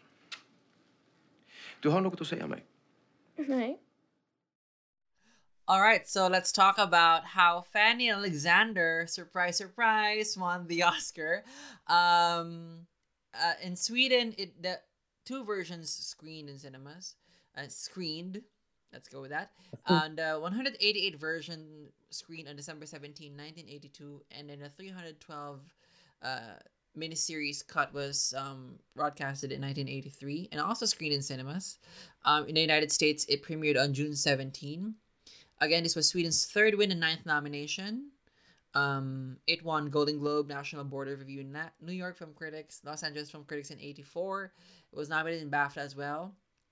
And Fanny Alexander was also nominated for Best Director, Original Screenplay, and won for cinematography, art direction, costume design, and of course, foreign language film. By the way, before we continue, you wrote something for Photogeny recently, right? Yeah, I wrote a piece about Ingmar Bergman's memoir, The Magic Lantern, and I talk a little bit about Fanny and Alexander in that piece and how it relates to Bergman's biography. Yeah, so be sure to check it out. I will be posting the link in the episode description just for them to see why you were the right person to do this episode. Anyway, we've seen these nominees, for example, in 1990, Cyrano de Bergerac was nominated for 5 Oscars, but didn't win foreign language film. Amélie got 5 or 6 and also didn't win foreign language film. Also the same thing with Pan's Labyrinth, got 5 or 6 and also won a bit. Why do you think this won? Because the Academy loved Bergman. Like, his films won this category multiple times. And he was a previous nominee for Best Director. His films had been nominated for Best Picture before. He was one of the closest things the foreign film category had to a superstar director. And this film was very publicized as his last film, including by Bergman himself. Liar. So, yeah. If I were an Academy member at the time, I'd have voted for it, both because I love the film, but because, this is the last film of this great master we love so much. Let's award it. And also, it's the best film. Let's put that aside for now. Sure, but come on. After all that I said, do you think I don't believe it's the best film? Come on. It's a B-. No. I think I would, given that I don't have the history for that anyway. With that, I think it's now time for us to check the films that were nominated alongside Fanny Alexander, because while Fanny Alexander is this mammoth of a film that dominated this year, won 4 Oscars. It's the foreign language film with the most wins until Crouching Tiger, Hidden Dragon in 2000, and then Parasite in 2019. Well, they're tied. They're tied with 4, yeah. And those 2 were Best Picture nominees, and this one wasn't. It's probably close. Yeah, we're probably close. to Best Picture nomination. Let's check the other nominees. So the nominees that year were Carmen from Spain, Entre Nous from France, Le Bal from Algeria, and The Revolt of Job from Hungary. Which one would you like to discuss first?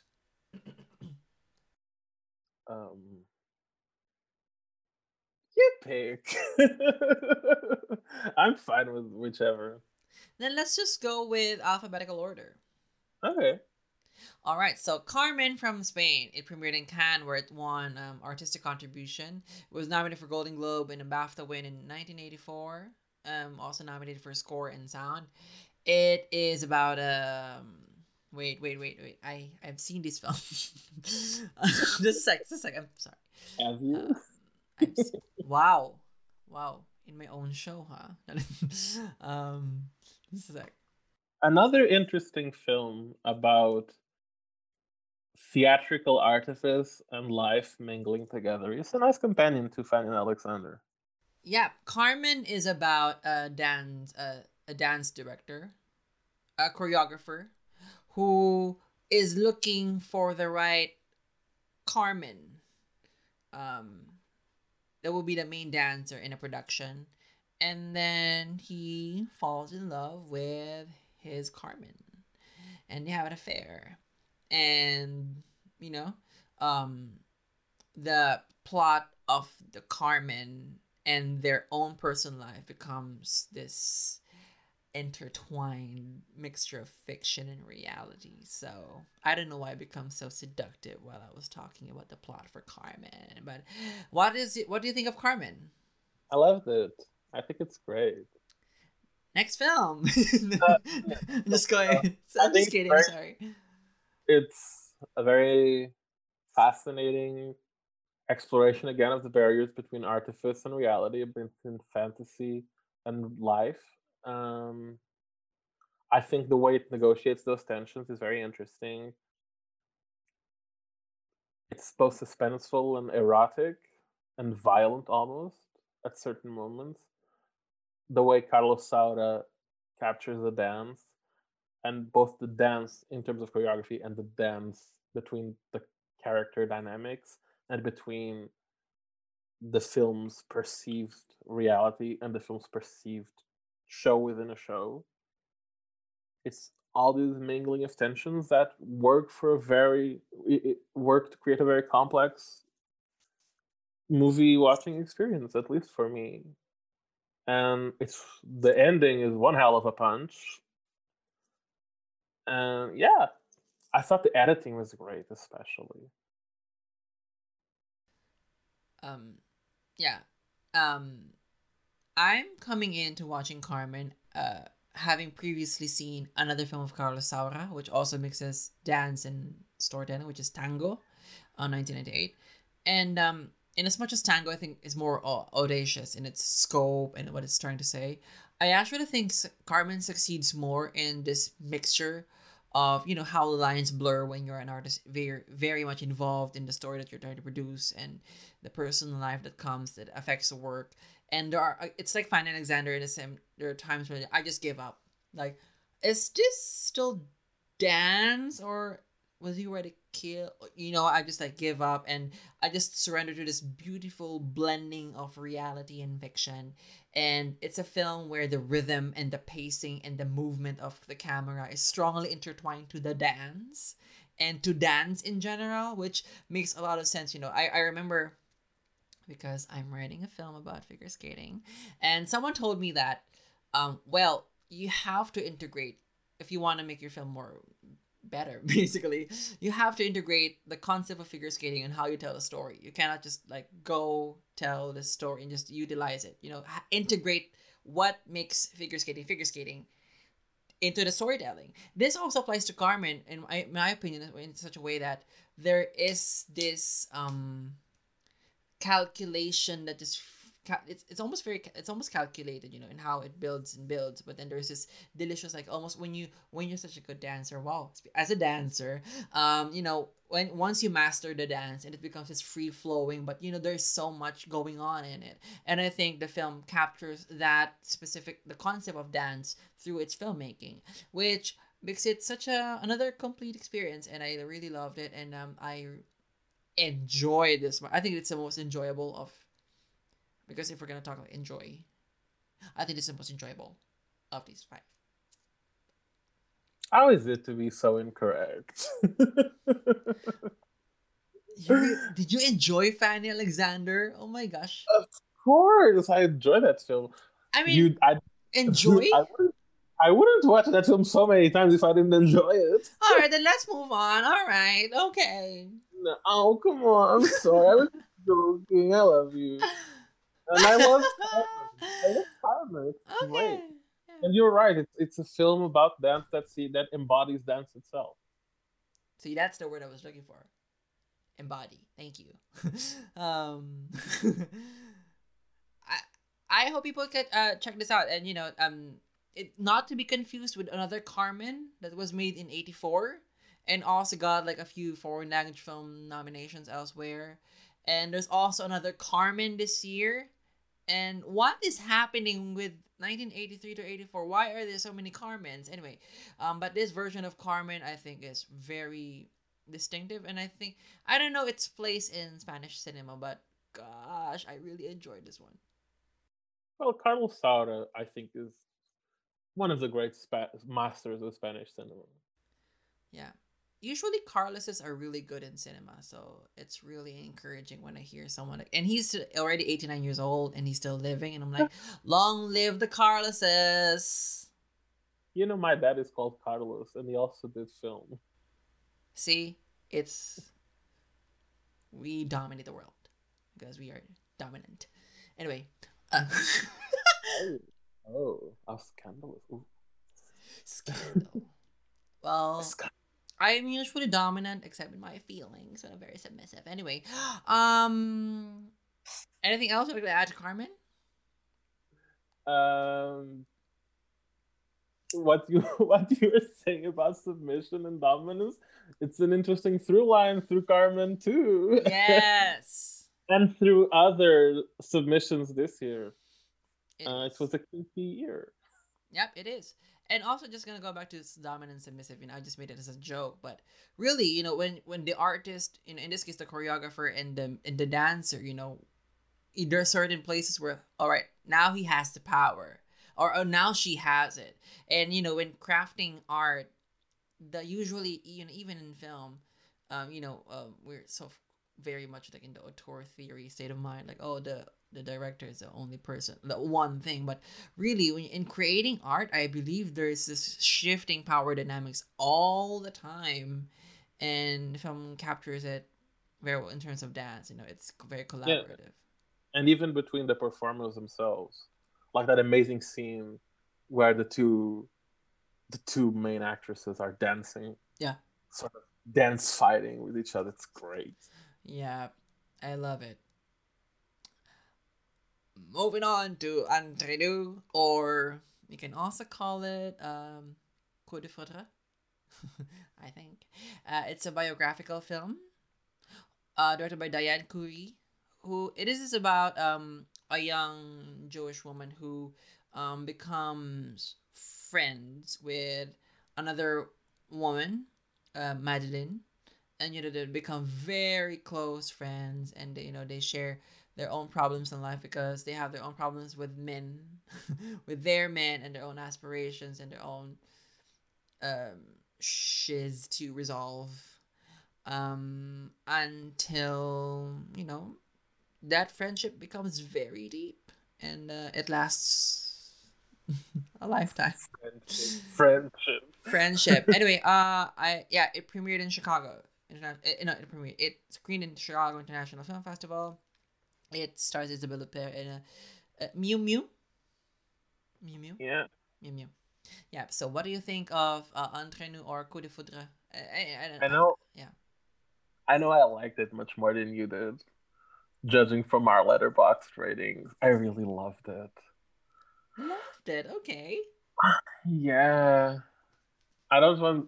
No, I'm not going to spoil my rating, my ranking of the films, but oh, so good. I'd heard about this film before. I realized I think I've watched this film before while watching it. Like this is I've seen this before. Deja vu. Um, I remember hearing a lot about the film from Phyllis Nag, you know the screenwriter of Carol, because she loves this film, and I can see why.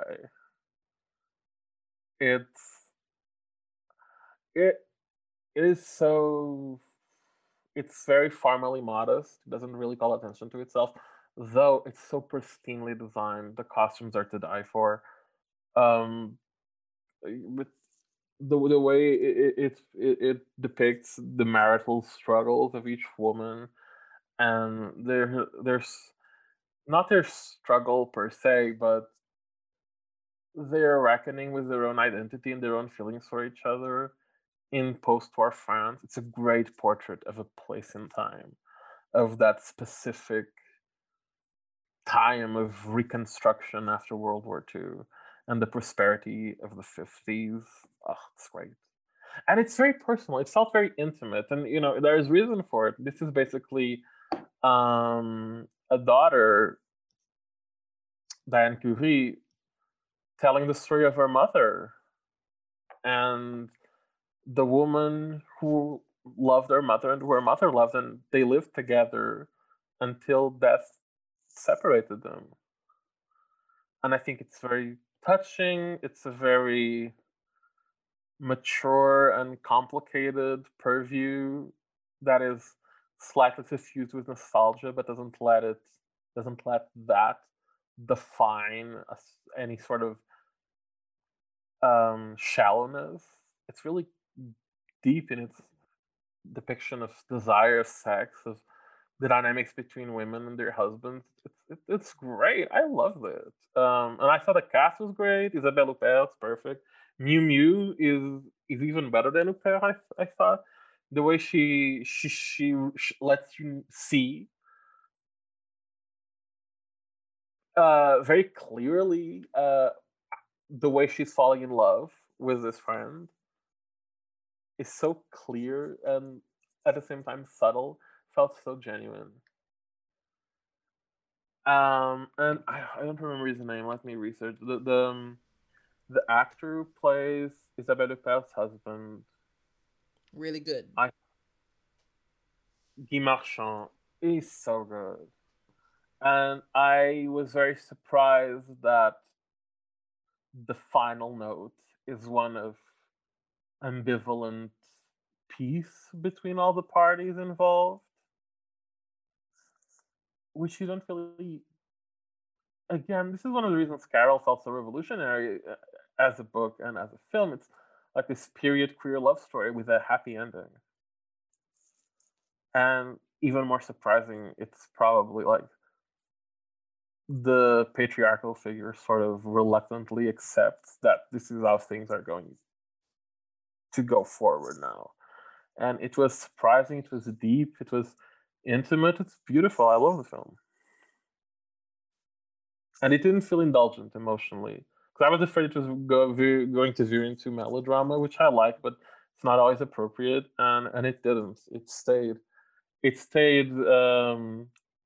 almost chillingly complicated and adversarial towards the audience without, it didn't seem like it made compromises about the story it was telling, and I thought it was refreshing.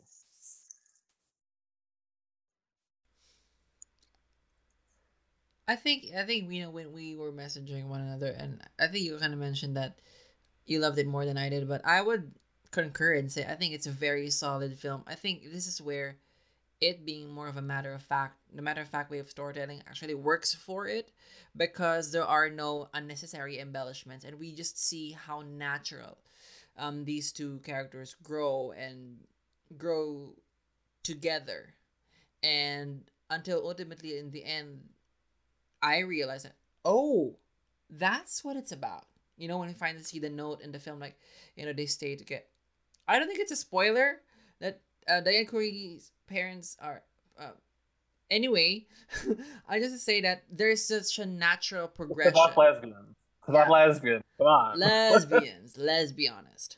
Lesbian rights. Yeah, I just love how it got there, Mm-hmm. and it's not as if it was censoring itself before going there. It was very clear on how it traced the journey of these characters, but then in the end, I don't. This is just me probably being stupid or not paying attention. But then I realized, oh, it's there. Oh, but then it's just so natural, and I don't share the same passion with Mew Mew. I actually think she's the weaker between Hubert and Mew Mew, but they work well together. I really don't give me that smile, Claudio. You know that smile is just like I don't agree with you, but uh, I don't agree with you, but I'm not going to fight you. But that's what it means. that's how friendship should go. Anyway, um, oops. Anyway, I think Antonio surprised me really because I did not initially I did not know where it's gonna go.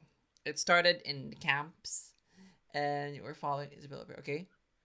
Yeah, it's impossible to escape World War II In when this discussing category, of course, you know, this category is swastikas and Nazi every year, and I'm like, all right. At least this one moved on quickly into couture. Yeah. I It's a very solid one, and I'm kind of sad that this is kind of hard to find these days because this is a solid one, and I'm now falling for early Uper. So, really As falling. you should. Yeah, she's really She's amazing. And we're like into the weird casting for a love story, you know, because she's so abrasive in her screen presence. But that works because that sort of cuts needless sentimentality out of the Yes. thing, and it makes it feel more honest somehow. Yeah. Yeah. Oh no, it's a great example of how to write, like, you know, friendship. I would love to have this kind of friendship. Anyway, um, anything else? What interview? No, I just wished it had been eligible for other categories apart from Best Foreign Language Film because I'd have nominated it for a lot of other things. Costume design. Oh, costumes, completely. The costumes are amazing. And even set. I thought the differences and evolution of the apartments throughout the years was so well done. And it told you so much about these people and their social strata and even the country as a whole, France during the post-war. It was just perfect. It's really good. It's it's surprising. I think I'd watched it a long time ago. I'd forgotten I'd watched it, and now revisiting it, I was just dazzled. Yeah, that is a Antonio from France. Now let's go to France again. Oh no, it's Italy. Oh no, it's Algeria. I'm sorry. It's Lebal from Algeria, quote unquote. Yes. It premiered in Berlin, where it won Best Director for Ettore Scola. It's a quote unquote Algerian film that won the César for Best Film and Best Director and Davide Donatello for Best Film and Best Director. It is about a group of wait, don't spoil it. It's about it's a band of characters that They're get not characters; they're types. anyway. It's about a group of people, men and women, who are together in a ballroom in France, and it's a decade-spanning, quote-unquote, story of these people continuing to Well, dance through it's different events in history. yeah. You're exploding. Tell me what's happening. No. It's from the 20s to the 80s, right? Yeah. So that's Le Bal. We've talked about it, and like, uh, I Well, don't get why is this representing Algeria. yeah, I don't understand how it was eligible for Algeria because they are so finicky sometimes, not allowing a film to represent one country because it's not enough of that country. How is this an Algerian film? I can only see like this is It's in. got some financing, right? I don't. Some financing Algerian. I think some facilities. The catering was Algerian. Oh, fuck off. I think there are some facilities that were in Algeria because um I'm trying to find. I mean, I really paid attention to the end credits, because I really want to understand why is this an Algerian film. Um, I don't think it says here and there it's a Franco-Italian Algerian production. That is all set in France with French actors and a crew of Italian people Yeah, with an Italian director. based on a French play. And I'm trying to look at the actors. Are many of them like Algerian too? I Oh, don't. and it was shot in Italy, in Cinecittà, and there is only one set. So, you know. I'll have to review the end credits to know more. Why is this Algerian? Like, But you have talked about a film that was disqualified because of this. A Place in the World. Yeah, wasn't it disqualified? Yeah, no, yeah. A Place in the World was disqualified, and then the director of Adolfo Aristarain mentioned Dangerous Moves, Le Bal, Black and White in Color. Like, why are they allowed to represent their countries, even if they're like it's Ivory Coast, Algeria, and Switzerland, but they're all predominantly French productions. Why is mine an predominantly Argentinian film with two key people from Uruguay not allowed to represent Uruguay? So the director used it as a precedent to like in the case. So like, why are they allowing it? And the court said, well, the academy may have been lax then, but they're implementing the rules now. So anyway, let's backtrack, and we've been talking about its eligibility firsthand. Let's talk about what do you think of Lebal? Well, I think it's more interesting to talk about its eligibility than to talk about the film itself. So that says it all. I wasn't a fan. I admire its premise and I admire the chutzpah of doing it. I think it doesn't work. The performance style may have worked with a completely different shooting style, one that was more theatrical or at least more attuned to the stylized movement of the actors, but it wasn't. Um, Everybody's playing a caricature. I think the acting is terrible. I'm sorry. I think the performances are all calibrated for the stage, not the film. And if like you can shoot a film in a way that makes this sort of hyper theatrical performances work. Like I would say Peter Greenaway does it in a perfect manner, but this one is very traditional in the way it shoots its actors, and the actors are not doing acting that is calibrated for the camera. I'm sorry. And some people may say it's like silent film acting, and to those people I say you haven't watched enough silent films. Because they don't say anything, they just dance and react to each other. I didn't like I thought it was working with stereotypes. Its purview of history was incredibly shallow. I give it a passing grade just because I think the concept is so cool, but the execution really disappointed me. No, yeah, I'm sorry to be so down on the film, but it because I've liked a lot of Ettore Scola's past films, like La Nuit des Varennes, and other films of. I only know I only can only remember the Portuguese title for Feios Porcos e Maus. I don't know it's pronounced in I don't know Dirty Rotten Scoundrels perhaps in English. Anyway, I've liked films of Ettore Scola before. I think it's Bruti Sporchi Cattivi, the title in Italian. Um, so I came into this film with high expectations, and I was very disappointed. Mm-hmm. What about you? I've seen a Ettore Scola film, La Familia. Yeah. I didn't love it. Just a sec.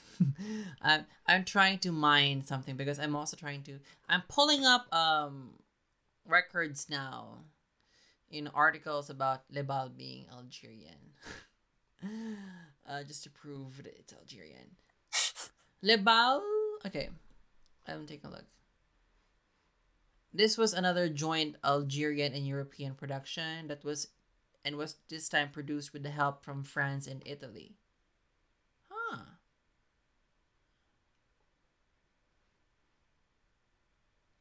With the help of France and Italy.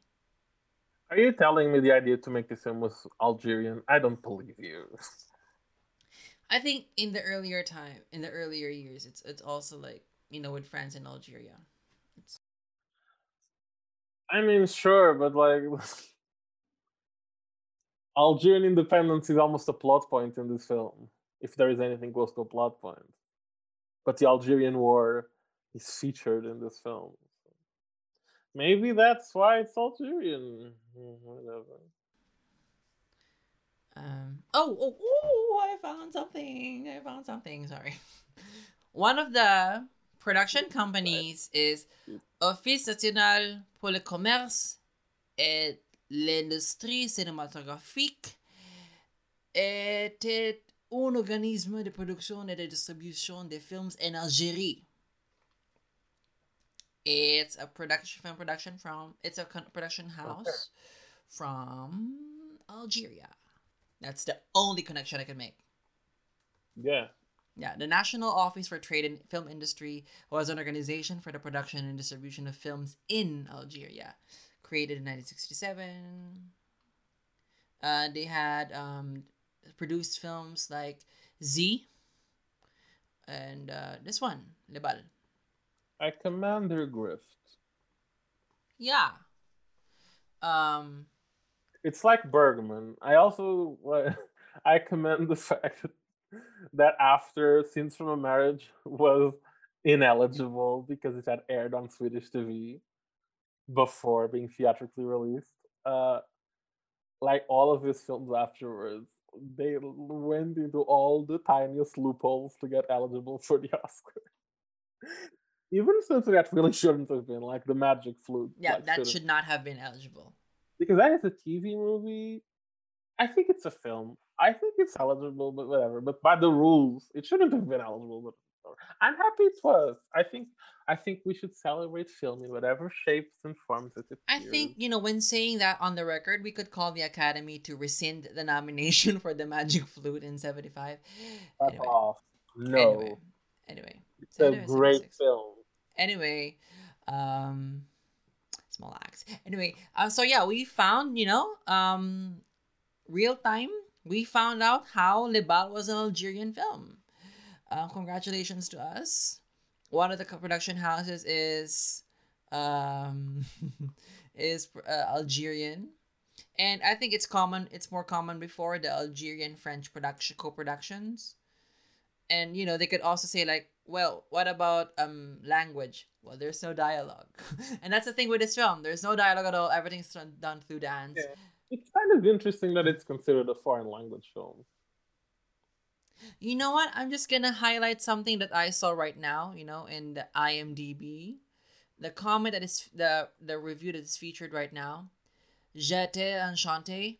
Ironically, this film was nominated for the Oscar as the best foreign language film. It is not a foreign language film. It's a film without language. I really loved it in certain parts. And it kind of lost me a bit somewhere in the middle. And then regained my interest in near the end. I think it's a very interesting concept, and I think they almost pull it off very well. After when I was watching this film, all I could think of was like, I want to make a freaking dance film after this. And I think Carmen is better. Carmen is a better dance film. yeah. And then I know I really am interested in, just always interested in how it depicted changes in time, and how these characters interacted. Um, I loved it more than you did. I ended up dancing with it.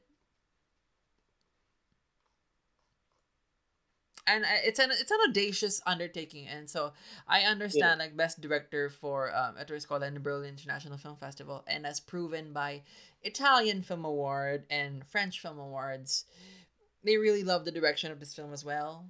I don't love the direction at all. I think it's the weakest point of the film. Sure, you No, know. because I think if you tweak the direction, everything else works, but the direction just fails. And I say this as someone who really wanted to love it. Maybe I went into it with too high expectations. All right, so the last film on this lineup is Far From Dancing. It's The Revolt of Job from Hungary, which didn't get in anywhere aside from the Oscar nomination for foreign language film. It's about an old Jewish couple. Excuse me, right? It's an elderly Jewish couple who adopts this non-Jewish child. Who Uh, buy this non-Jewish child? what? They buy him. Eh, eh, Sure. And then they adopted him so that they could pass their wealth before the Nazi occupation happens in Hungary. And this was directed by Imre Gyungyusi and Barna Kabay. Yeah. What do you think of it? Well, it's World War II, so we're back. It was fine. Um, I admit I am not the biggest fan of, especially when the setting is World War II, as it often is with Oscar films, of this narrative archetype of the young rebellious child and their dynamic with an older person, and they kind of both teach each other to live.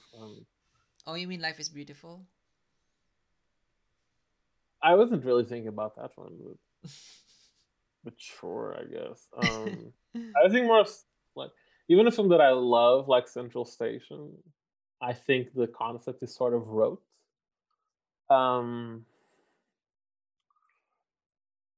but it's an interesting perspective to look at, the time bit the Nazis before Nazi occupation, and the concept of the importance of passing on not just the property but a culture felt it was the most fascinating and touching part of the film, especially because in certain way the film itself is also a perpetuation of that same culture that this old couple is trying to preserve by instilling it into these young men. Because someone or something doesn't die completely while someone still remembers it. As long as there are memories, as long as people know about something, that thing hasn't disappeared. The importance of remembering, especially in the context of an Holocaust movie, was powerful. I don't think it's the most interesting piece of filmmaking. I do think the cinematography is interesting sometimes. The Andale aesthetic. There's some really arresting images, even if the version I saw didn't have the best picture quality. But yeah, it's interesting. It's a good film. I can't say it's bad. It's a good film. It didn't excite me, but it gave me food for thought, and it had some beautiful moments, especially those involving Jewish tradition and the passing of knowledge from the old to the young. Yeah. Um, I was I didn't know what to expect. I was probably expecting like um uh a World War II reiteration of the of the story of Job for the Bible. This suffering man, I can expecting that, and I didn't know that it was gonna go this way, but I was really touched by this film. It's very matter of fact, but then there are some things here and there that just, the balancing of like those and stylistic choices and how the dread slowly comes in. It's almost like it's also Antrenou. It's almost reminds me of Antrenou in such a way that the storytelling is also very matter of fact, and then the impact is in the end. And with this one, you see this little things that's happening with the characters, and it's all wonderfully done. And then in the end, there's this reckoning, like, oh, I see now where it's going, and it's just sinks my heart when I saw it. Like, oh gosh, this is very powerful, but the film is actually quiet for the most part. It just lets characters and design, talk about lack of music, and there's certain things here and there that little by little you see, oh, okay, there's this kind of this scenes kind of play like kind of slice of life, like what is this gonna add up to, and then they have an accumulative power by the end, and I think it's just very powerful. And I really was surprised because I have Nazi fatigue. I have World War II fatigue. I'm done with these Germans, Nazis, occupying countries and seeing them in film and occupying my life. Anyway, so it's really refreshing to see a film that attacks me in this way, because I think it goes to it focuses on the family and the tradition.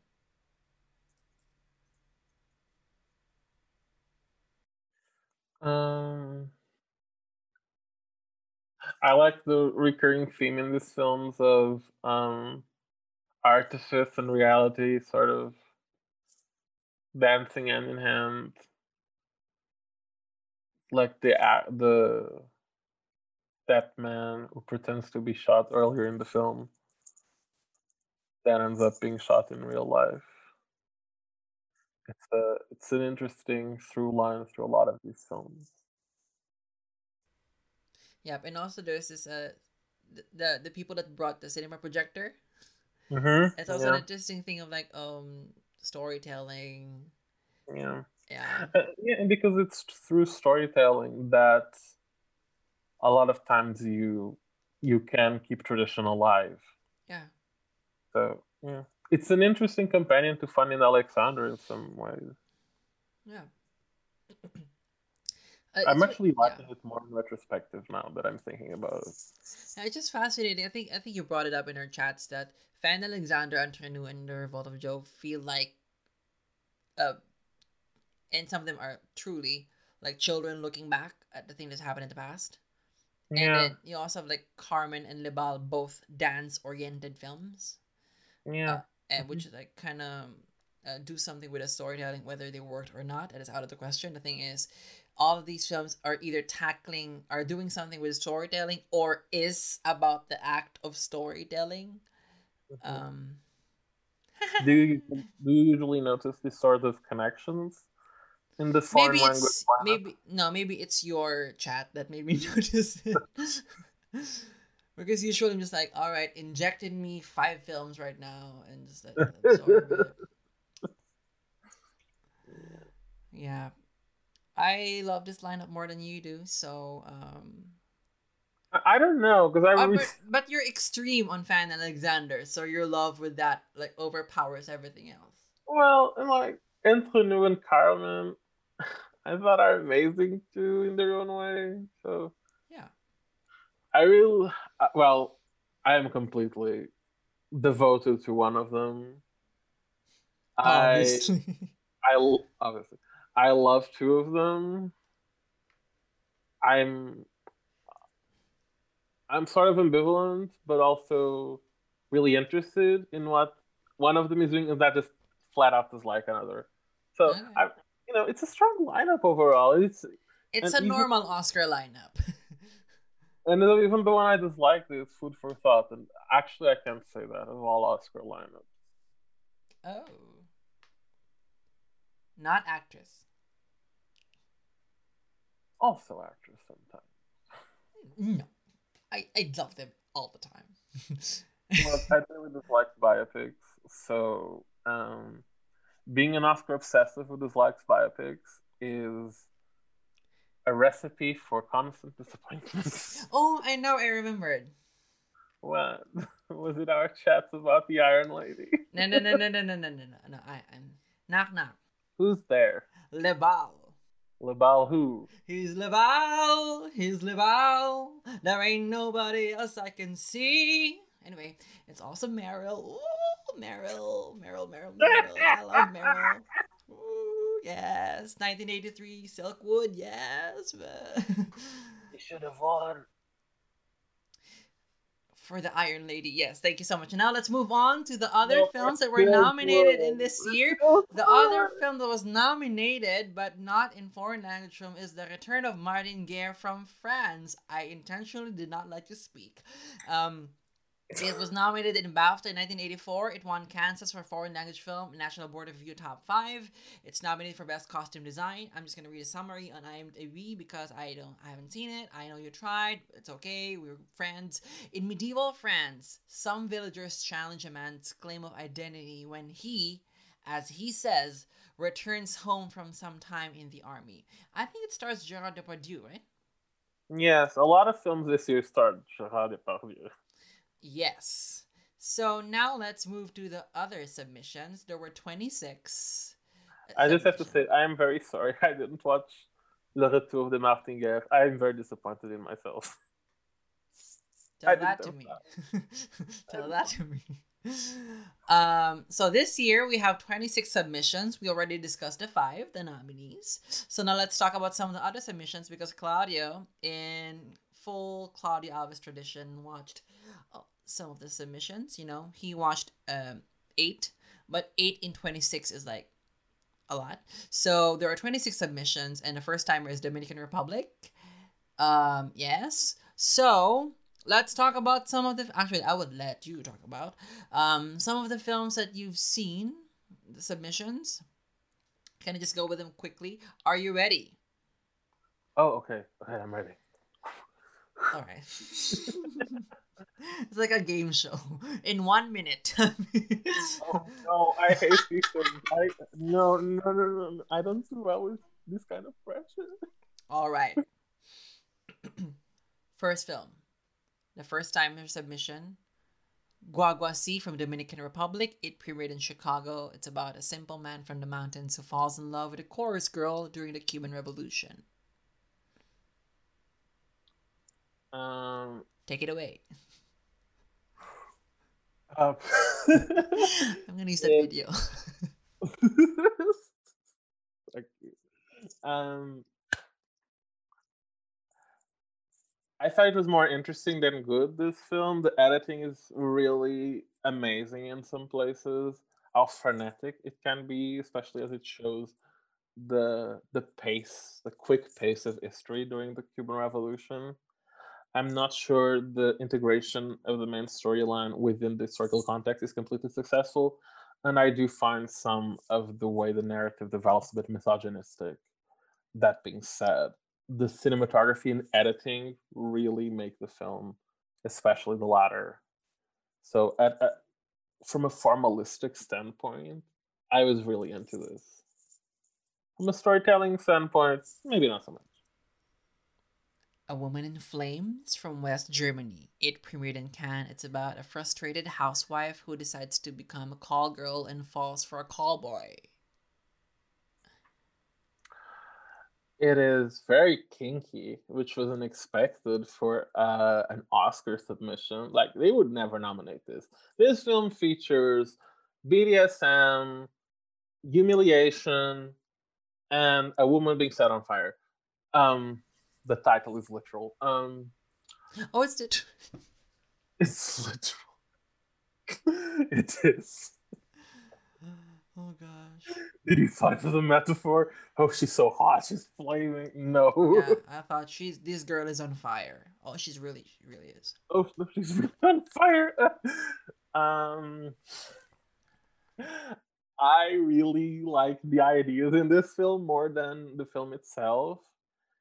If I was more into the form of Guaguasi than the storytelling, I was really much more into the concepts and storytelling of A Woman in Flames than I was into the execution of it. It goes for a very deadpan, humoristic tone that I don't think it fully works. Um, I enjoy non-naturalistic acting a lot, and the work of apathy into an actor's repertoire is very interesting. But I don't think this fully works. It's a fascinating picture. I would watch it again. Um, I think it has some problems with casting. Like the male lead is supposed to be this well of charisma with no depth, and like he is admittedly shallow and goes by on charm, but the actor really, to me, had no screen presence, and I just couldn't get it. There was a blocking problem in terms of the casting, and the character didn't fit. It's very Belle de Jour like in its exploration of bourgeoisie mores through a lens of an housewife going into prostitution. The lead character is the best part. I want another film about her that maybe develops her particular sort of liberation in a more emotionally complex manner than this film does. It felt very academic, and sometimes this was one film where I maybe a push of melodrama, like in a Fassbinder way, would have worked really well. It's a bit too dry, and in sex, you never want to be too dry. Sorry. Yeah, I have to say, congrats, West Germany, for picking this film because it's not a very smart decision, but it's a brave one. Also, the ending is brilliantly off kilter. And the ship sails on from Italy.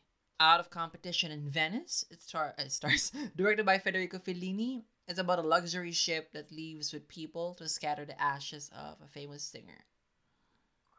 It is centrally designed. It is gorgeous to look at. Um, like Le Bal, I think its exploration of history is a bit shallow. And like Le Bal, its directorial approach and the artifice of its performances work together really well. This I read a letterboxd review that said this was a Muppet movie without Muppets, and I sort of agree. It is often absurd, ridiculous. Maybe not the most complex historical document in Fellini's filmography. I think, for example, Amarcord does some of what this film is trying to do much better. But it's again, the look of it is just so good. I just want to look at it. The costumes are splendid; they're so beautiful. And there are a lot of sequences that truly inspire in their grotesque glamour. Also, the ending is really good too. A lot of these films have good endings. This ending, it goes into the artifice of filmmaking in such a fearless way that I couldn't help but laugh in delight. Next. I was sort of quick with this one, wasn't I? Yes. Yes. I like it when you're quick.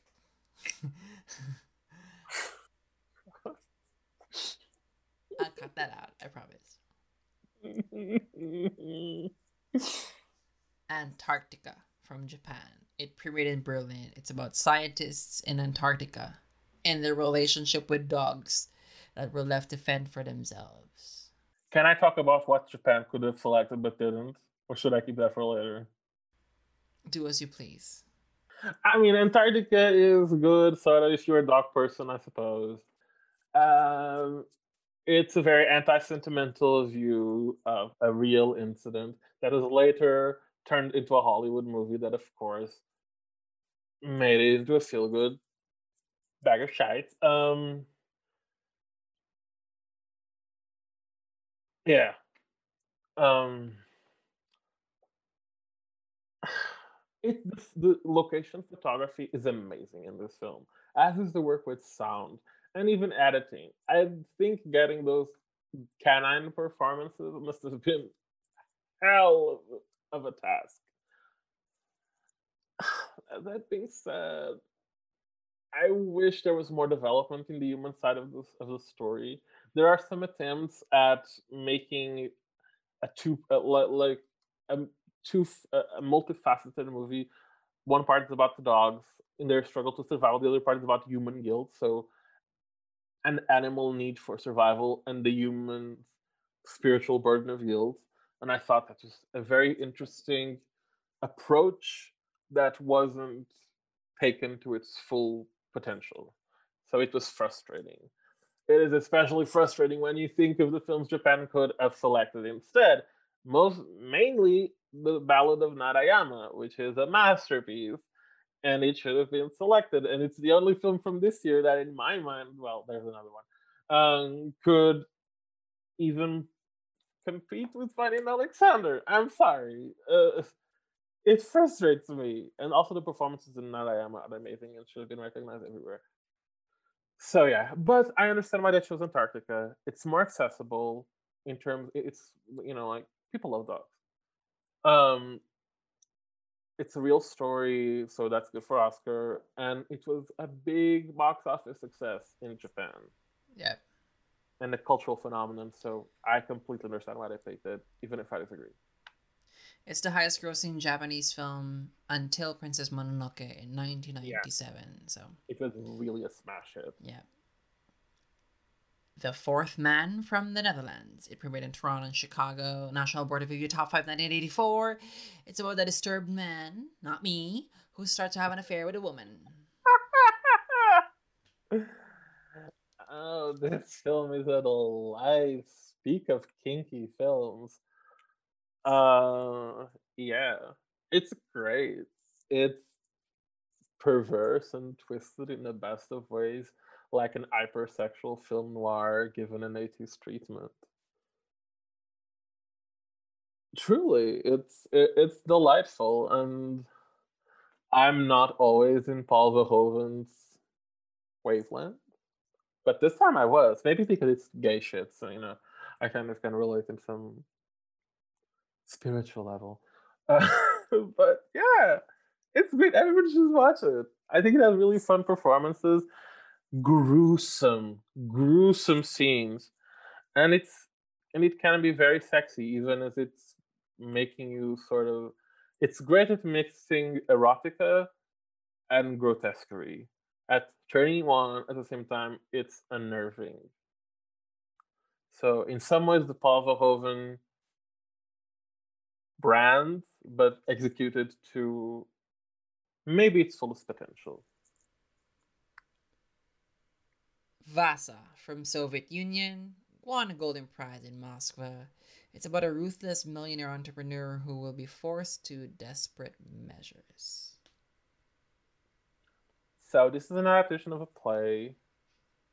It looks like an adaptation of a play, but maybe because I'm very into Russian miserabilism and class warfare dramatized by depressed, not German, depressed Russian authors.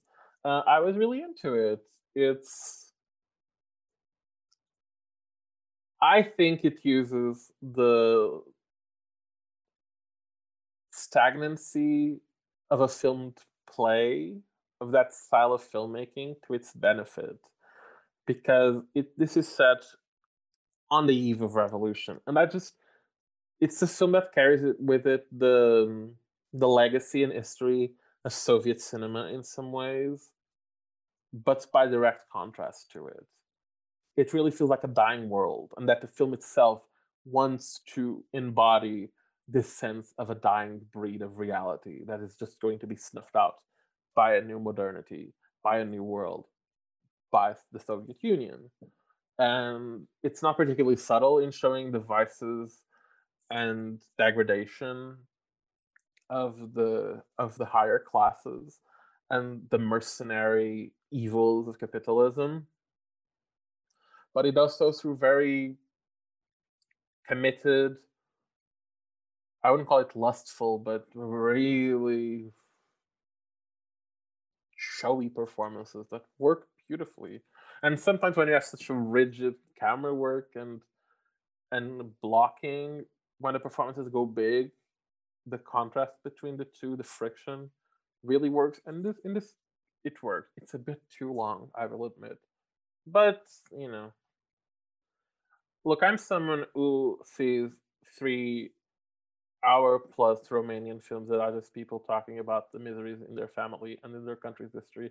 And I think that's super entertaining. So I am not the best person to judge this sort of film. I've got a couple of screws loose, but I liked it. Solid film. Growing up from Taiwan, I found an inept summary. It's about a man who grows from a child, a teenager, into an adult. I don't know what that means. So take it away. Okay, this film. It's about growing up. It's about a kid growing up into a man. It's really the story of this kid who is the son of a single mother who moves from the city to the country and marries this older man who adopts her son. And we see the as the years go by how this family dynamic changes, how this older man sort of really wants to be a father to this little boy, but they just don't work together. How he wants to protect his wife, but it's almost more paternalistic than it's more like father behavior than husband behavior in some regards. And we see the kid lashing out, disappointing his mother, um, disappointing his stepfather, growing up, the family disintegrating, tragedy strikes, and it's very matter of fact in some regards, but it feels impressionistically viewed through memory and through the lens of a kid's perspective sometimes. And I really like the cast, especially the actors playing the parents. I thought they were great at negotiating the layers of perspective that the film is working with. And this is a very historically important film. It's one of the first big films of the new Taiwanese cinema. And it really set the stage for a movement of renewal and rebirth of a national cinema that would give us such great filmmakers as Wu Shaoshan and Ang Lee. Actually, Wu Shaoshan is one of the screenwriters of this film. And it kind of shows in some parts to its benefit, in my opinion. Of course, No Trace of Sin from Portugal. It's about a rich young man who starts to receive calls from a mysterious woman, from a woman in the barracks in the military where he's serving. Why am I explaining this? Take this. So this was quite a financial success in Portugal. I bought this film for this podcast. I even Thank showed it you. to you when the DVD arrived in the mail. I really liked it. I'm maybe biased because, of course, I'm always rooting for Portuguese cinema, but I really liked it. It's more than a romance. It versus this snapshot of a time of the dictatorship in Portugal and the passivity and acquiescence that allows fascism to thrive. And it does this through the portrayal of this young man who is a very respected Portuguese actor who died very young in the 90s, and this is one of his most famous roles in cinema. So there is that layer. But the climax of the thing is brilliant. It's surrealist almost in how nonsensical it seems at some point and how lackadaisical the lead guy is. As long as he gets to fuck this girl, he's fine. It he's up for anything. And it's like, oh, okay, I can see why you're such a good boy for a fascistic regime. Because you just go with everything. As long as everything's fine with you, you go with everything. It's it's not subtle, but it's a good commentary on the kind of mindset that lets fascism thrive. And it uses noir tropes very well. Victoria Abril is dubbed, which kind of adds to the mystique of her character. She's otherworldly and playful. She plays this woman who has two names, and the duality of her character really carries over through a lot of aspects of the film, which sometimes it's confusing, but I actually embrace the confusion, and I think it's the point of the film, and it's actually very funny at some point. Like, and if someone can make a funeral funny, I think that's that kudos to you, as it happens in the film. Um, the sound is shit, like a lot of Portuguese films from this time. I don't understand why we've always been so bad at sound mixing. It's improving over time, but come on. But it's visually beautiful. It's one of the few Portuguese films shot by Eduardo Serra, which is one of the few, well, sort of the only Portuguese person to have ever been nominated for an Oscar. He shot The Wings of the Dove and Girl with Pearl Earring. He was nominated for that. He's a great cinematographer, and it shows. And the design, the art direction, and the costume design is also really great in this film at capturing 1939. And also, this is on a very personal note. I love Lisbon. I miss. What you? I love Lisbon, the city, the capital of Ah, Portugal, and I miss walking around on it. And I miss going outside and just being able to walk freely and going on the train and just walking through the city. And this film captures the city so beautifully. So it that part really touched me, which is silly. I mean, to be moved by the beautiful establishing shots of the city, but oh, and I love the detail that, and this is the kind of thing only someone who knows Lisbon will notice, is that because there is this whole thing about this main girl lying and maybe not being who she is, and again this all play of duality and fakery. She gives an address, but her house, if you know Lisbon, it's not that address. It's not that street where her house really is. It's kind of little detail that kind of adds to the surrealism of the climax, but only someone who knows the city will understand. But I thought it was very clever and very lovely, and it's beautifully shot. Eduardo Serra is a master cinematographer, and it shows here.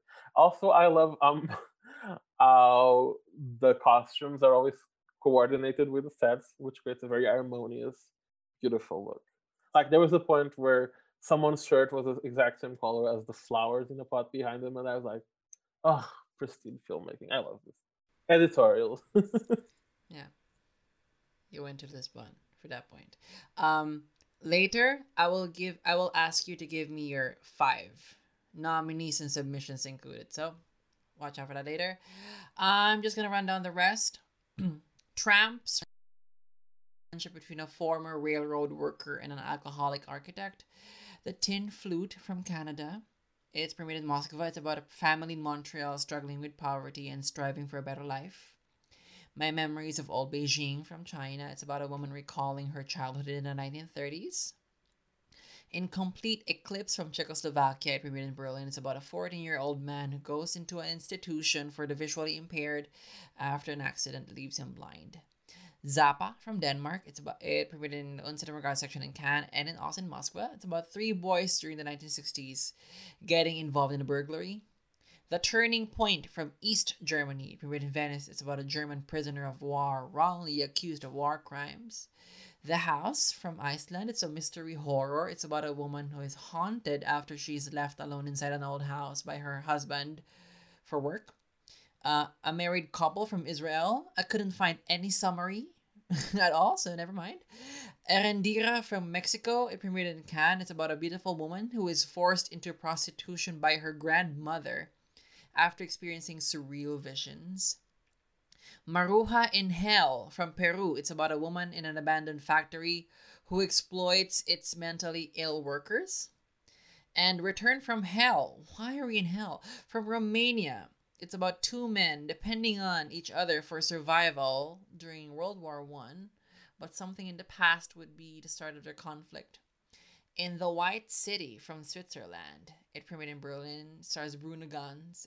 It's about a married Swiss sailor who jumps ship to Lisbon to live with a woman. Okay, whatever. And then Great Transport from Yugoslavia. It's about the transport of partisans from Vojvodina to Bosnia in 1943 World War II. Those are our 26 submissions in this category. So now what's happening in my... Alright, so my PowerPoint is hanging right now, so it's not working. So let's just go with the films that were not submitted, but, still worthy to be talked about. You already mentioned a while ago, I think one of the biggest non-submissions here, if you want to expound on this. The Ballad of Narayama from Japan. It won Palme d'Or in Cannes. It's directed by Shoei Mamura. It's about a woman nearing 70 years old who must find a wife for her son before she's brought to the mountains to be left dead, because that's a tradition in their place. You've been raving about it. Can you expound on it? Okay, so this is an adaptation of a folktale in Japanese culture. This has been adapted before into a film in 1958 called Narayama Bushiko. This is a much more naturalistic adaptation version of the same story, and it's just ravishing. Imamura is a brilliant director, and this film sometimes almost veers into the realm of self-parody with all the insert shots of animals and nature, and because these films have a lot of interest in the parallels between like humans and animals, the behavior and cruelties of nature reflected in the cruelties of men, and that is very apparent in this film. It's just beautiful. The big climatic sequence of the son bringing his mother to die in the mountain is amazing, and the performances are superb. This should have been a Best Actor and Best Actress contender if it were eligible. It's so touching. It's devastating, and it's emotionally complex because at some point the woman is the one who wants to be left there, and she breaks her own teeth on a rock to become an invalid so she can convince her son to bring her. It's very sad. It's also because Japanese culture puts a lot of value in the lives of the older generations and in respecting your elders. So this is a perversion of that, and the way it's depicted in the film, it is examining and in some way subverting these essential values of Japanese culture, and it does so beautifully. And it's very humane. Humanizes everyone. It can be funny and sexual and sexy and lustful, and then it'd be quietly devastating the next scene. The tonal balance is masterful, and it's a great Palme d'Or winner. Years ago, I wrote a piece for Magazine HD. It's a Portuguese publication where I ranked all the Palme d'Or winners, and this one was pretty high. But I think it's really great.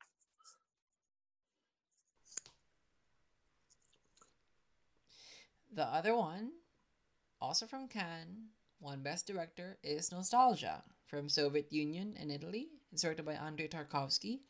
It's about a Russian poet and his interpreter traveling to Italy to visit something. Nostalgia is beautiful. It's a masterpiece of cinema. It has one of the best endings ever captured on celluloid. It's during a period in Tarkovsky's career where, after Stalker, he left the Soviet Union and he never returned. And this is his Italian movie. I'm sure it couldn't have been submitted by Italy because it's too Soviet, and the Soviet Union would never submit it because Tarkovsky wasn't particularly well viewed by the establishment at the time, to say the least. But it is an amazing film about time, most of all. It's one of the best films ever made about the flexibility of time on screen, both at a psychological and formal level. The last sequence, there is something so simple about someone trying to walk a certain length with a candle on their hand without a flame going out, and it's in real time. You see these very calm tracking scene, and it's literally one of the most suspenseful scenes ever put on film. It takes my breath away, and the final image is just beyond words. It starts on a little image of what seems like a bucolic landscape, and it pulls back, it pulls back, and pulls back, and by the end of it, it's just a moment of pure transcendence. That Ballad of Narayama and Fanny and Alexander should have been to me, the big contenders for the win. Bergman loves Tarkovsky, so it would have been great for me for both of them to be nominated together. Bergman thought Tarkovsky was much better director than him, and he credited Tarkovsky with an ability to leave conventional narrative behind and really reach into the realm of dreams, of the imagination, and of time itself. And I do think Nostalgia is one of the best examples of this. And it's not an easy film, I know. The climax is someone trying to not put a candle out. There is self-immolation in this film. It's glacially paced, but trust me, if you really are able to get into the same mood that the film is offering, it is just sublime. I am not a believer. I'm an atheist. But that doesn't mean I'm not spiritual. And this film, to me, it's a testament to the wondrous possibilities contained within the human soul and our own imagination, and the miracle of I feel like I am crediting this film with so much, but it's really wonderful, and I really hope anyone listening who hasn't seen it searches it out and gives it a chance, because it's just beautiful. It's just so beautiful. Next, before I start crying. All right, so I just have to make it clear that I tried to watch the two films, especially the Ballad of Narayama, but life is short and I've had problems, so I wasn't able to get time. Oh, please don't take my words as criticizing you. I'm just, No, I'm just making it clear because I really tried. I really did. So the other Cannes Best Director winner, L'Argent from France, is the last film of Robert Bresson. It's about a man's life goes downward spiraling after getting a counterfeit money. Yeah, well, the film is more about that piece of counterfeit currency than about the people, the man, because it follows this counterfeit currency through several people. It's a very good film. It's Robert Bresson's last film. Bresson is one of the great masters of cinema. He's very austere, and this film follows through on that. For someone who wants some more emotionally voluptuous cinema, maybe it's not the best, but it is pristinely made. Its considerations on humanity as examined through this inherently inhuman thing that is money is it's ravishing. If you're up to it, it's ravishing. I can see someone saying it and it's finding it too severe, but Bresson is one of my. This episode is really me gushing about some of my favorite filmmakers of all time. Bergman, Bergman, Imamura, Bresson, Tarkovsky, but really, it's not his best film, and I don't think it's as great final chapter as Fanny and Alexander self-consciously is for Bergman's career. But it's still one hell of a great film to go out on. Like, congratulations, Bresson, because it's amazing. Sugarcane Alley from France and Martinique. It won Best Actress in Venice. It's directed by Eugene Palsy. It's about the lives of natives in Martinique under the French occupation, where they are treated as slaves in the 1930s. Another film I really love. I'm a fan of Eugene Palsy. I've written about her before for the Film Experience. I think she's an amazing director. I'm very sad that she hasn't gotten more opportunities to show the range of her craft. Sugarcane Alley is another film that it's incredibly touching. It reminds me of Satyajit Ray's Aparajito from the 1950s, the second chapter in his Apu trilogy. And the performance of Darling Legitimus, I don't really know how to pronounce her name, I'm sorry if I'm mispronouncing, is out of this world. She should have won Best Actress in 1984 when she was eligible. It is devastating work, especially for how unforced it feels. She completely deserved that award in Venice. And while the film isn't built around her, it's really more the story of the kid and the relationship with the grandmother, while central isn't the focus, it's the soul and heart of the film. And it's also a great film about storytelling too. There's an early scene in the film where an old man is telling a story to the kid, and you can see sort of the perseverance of a culture that is being eradicated by colonialism. Again, it's a really good portrayer of how storytelling can immortalize a culture and how the lack of it can be its death. And it's a really good portrayal of this period where slavery was outlawed, but it still existed in technicalities within the colonial regime. And this wasn't particular to France and its colonies. Portugal is also at blame for this, as are a lot of European countries. And it's really great. I recommend everyone watch it too. This year was great with lots of great movies, and I'm glad I could, bash the ball, because if not, I just seem like someone who loves everything unconditionally. Pauline at the Beach from France. It won Best Director in Berlin, directed by Eric Romer. It's about Marion and cousin Pauline who travel to spend vacation at the Normandy beach. So this is an Eric Romer film. Like a lot of his films, it's a summary collection of observations on the follies of people. It is very subtle and very beautifully put together. It's mainly based around conversations and the observation of conversations.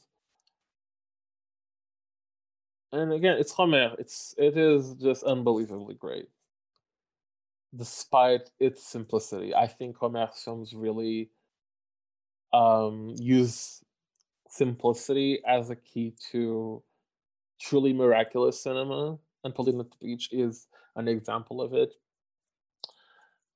It is a film about love and the follies of love. And I have to credit Romer for making basically the voice of reason in this film be a teenage girl. You so seldomly see that in films. And he uses her perspective to really see the hypocrisies and lies and the honest humor in the way people move through social mores and social archetypes to talk and relate themselves to romantic relationships and sex. It's a very French film, and I think that's great. La Traviata from Italy. It was eligible this year, but was nominated for 2 Oscars in 1982, which we'll talk about also on the next episode. For art direction and costume design, it was nominated for Golden Globe in 1982, National Board of Review Top 5, BAFTA nomination. It's directed by Franco Zeffirelli, and it's based on the opera by Giuseppe Verdi. This is a brilliant staging of La Traviata. Is great. It's great to look at. I don't want to go into too much detail because we can talk about this for the 1982 episode. I'm going to say that Piero Torres is one of the best costume designers that has ever lived, and his designs for this film are breathtaking in their intricacy and their beauty. This film, despite being somewhat close to what someone might regard as a filmed play, really takes the excessive marvel of opera to really great cinematic really translates that grandness to cinema in a way that I found very compelling. And it's just beautiful to look at. Just put it on and use it as a living painting. Just project it onto your wall instead of putting up a pretty picture because it's just gorgeous. Would you prefer this to be submitted by Italy and compared to And the Ship Sails On? Sail On. Yeah, but I think Italy should have submitted Nostalgia, even if Oh yeah. Well, and if the Academy complained, they could say, "And Laval is Algerian." What? Fuck yourself. Gabriela from Brazil. It's about a wealthy Turkish bar owner who takes a woman at his cooking lover. One thing that I found interesting is that it was nominated for Audio Video Network Awards for Best Softcore nomination in 1986. I saw that too. Okay. So this is based on a very famous book by the same author of Dona Flor and Their Two Husbands. And this is the film version of that. That book had been adapted in the 70s to a telenovela, a soap opera, and it was the first telenovela to be broadcast in Portuguese television. It was incredibly famous, and it was had a huge cultural impact in Portugal. Like my parents remember the scandal when it premiered, even if the show is not nearly as explicit and graphic in its depiction of sex as the film is.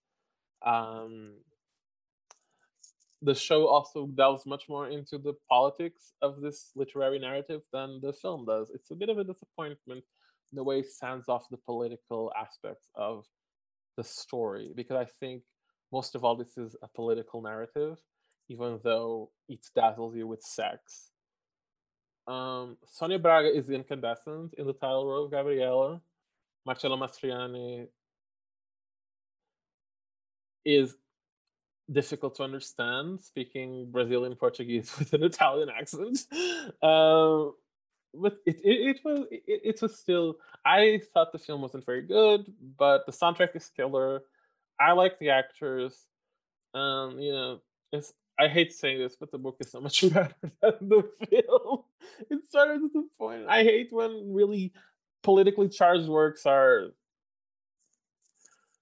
turned into facile entertainment for the sake of um of luck, of movie success. And I think it's part of the reason why the film hasn't endured nearly as much as the telenovela. Also, the telenovela has 130 episodes to develop its story.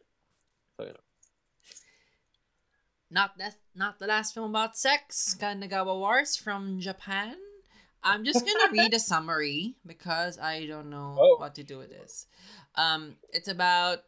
All right, I found it a while ago. Where is it? Where is it? I could not stand the images that I'm seeing, so I'm just gonna read it. The summary that I would get from Mubi. All right, two sexually energized young women who live in a high-rise apartment building happen one day to spy from their window a mother and a son making love in the apartment across from theirs. They decide to stage a rescue attempt to free him in the hopes of introducing him to a healthy sex life. Claudio, take it away. I don't want to get involved in this. I watched this film because it was the first feature of Kiyoshi Kurosawa, who's a director I generally really like nowadays. He did things like Journey to the Shore and Tokyo Sonata. And this is his first feature, and it's a trip and a half. It's a pink film. Pinku is a type of softcore porn, basically in Japan. It's a very sexual film, obviously. It's really out to shock and titillate, but it's also really it doesn't take itself seriously at all. It's very aware of its own ridiculousness and able to laugh at itself. And what surprises me is how you can really see the formalistic precision of Kurosawa's Kiyoshi Kurosawa, not to be confused with Akira Kurosawa. Kiyoshi Kurosawa's later films start to germinate in this really bawdy, really ridiculous story. Though I have to say, it does look like a film that was made right out of film school. And the most laughable aspect of that is the first time the protagonist sees the son having sex with his own mother. They do so against a wall that is full of uh titles from Nouvelle Vague films. And I was like rolling my eyes. Okay, fine. You just got out of film school. You watched a lot of Nouvelle Vague, and the film is very infused with that the brathiness of the Nouvelle Vague cinema. At least the right bank sort of Nouvelle Vague cinema, not necessarily the left bank with Barda and René. Anyway, it's short at least. I'm glad I did not watch it.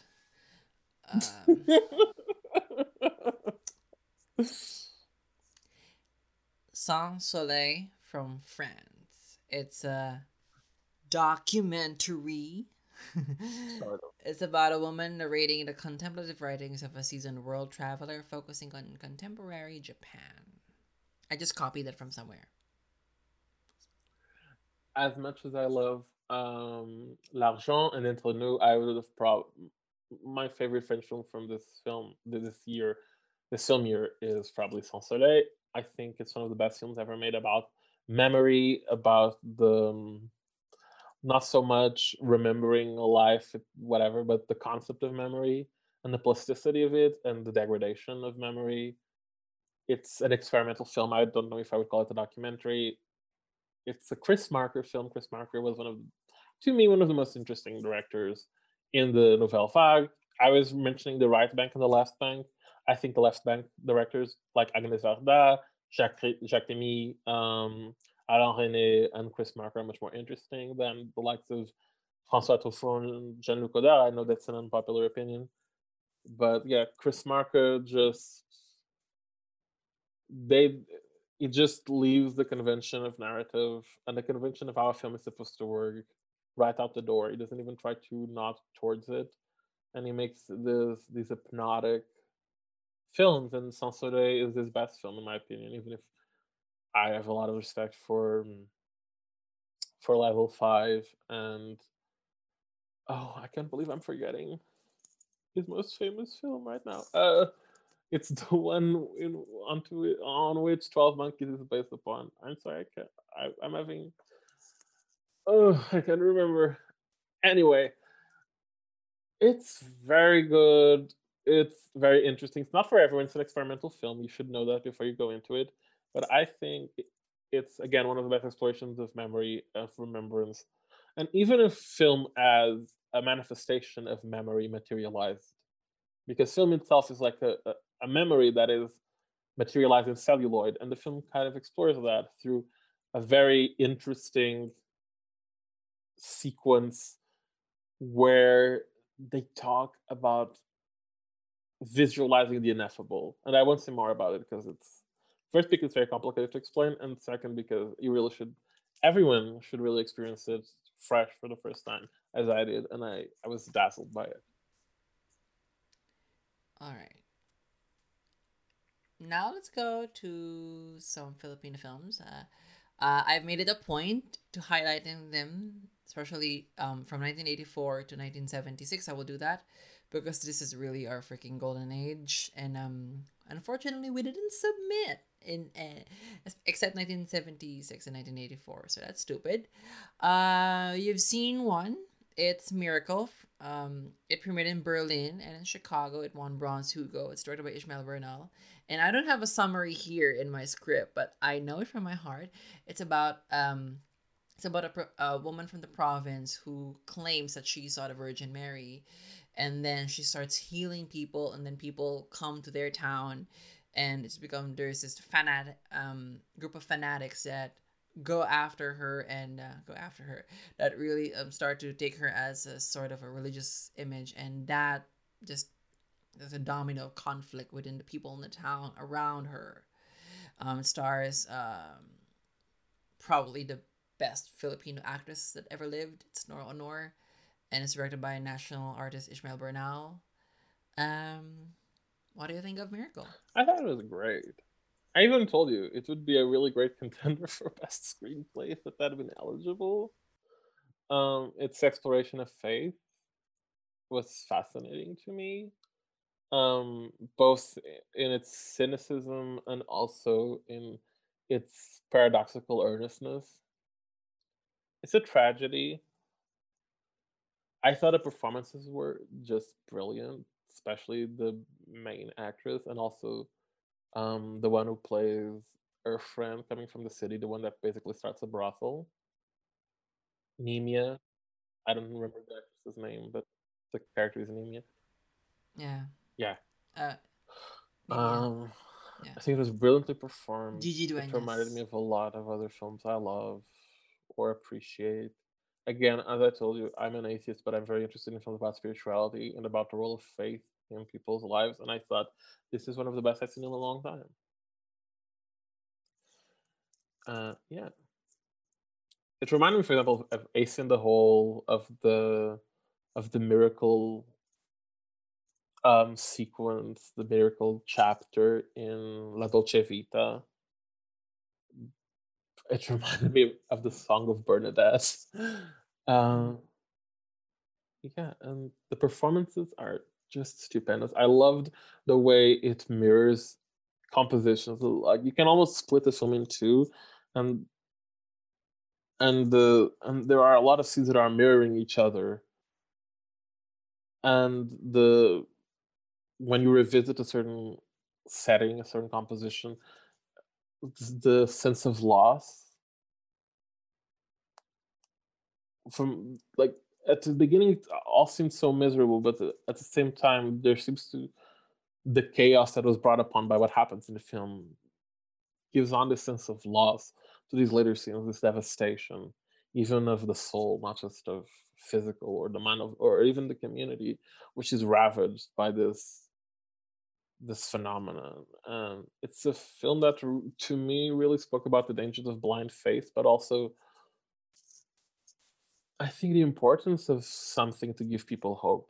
Because, again, I think this film is cynical, but I think it's also earnest because people need hope, and in some cases, it seems like faith is the thing that gives them a purpose.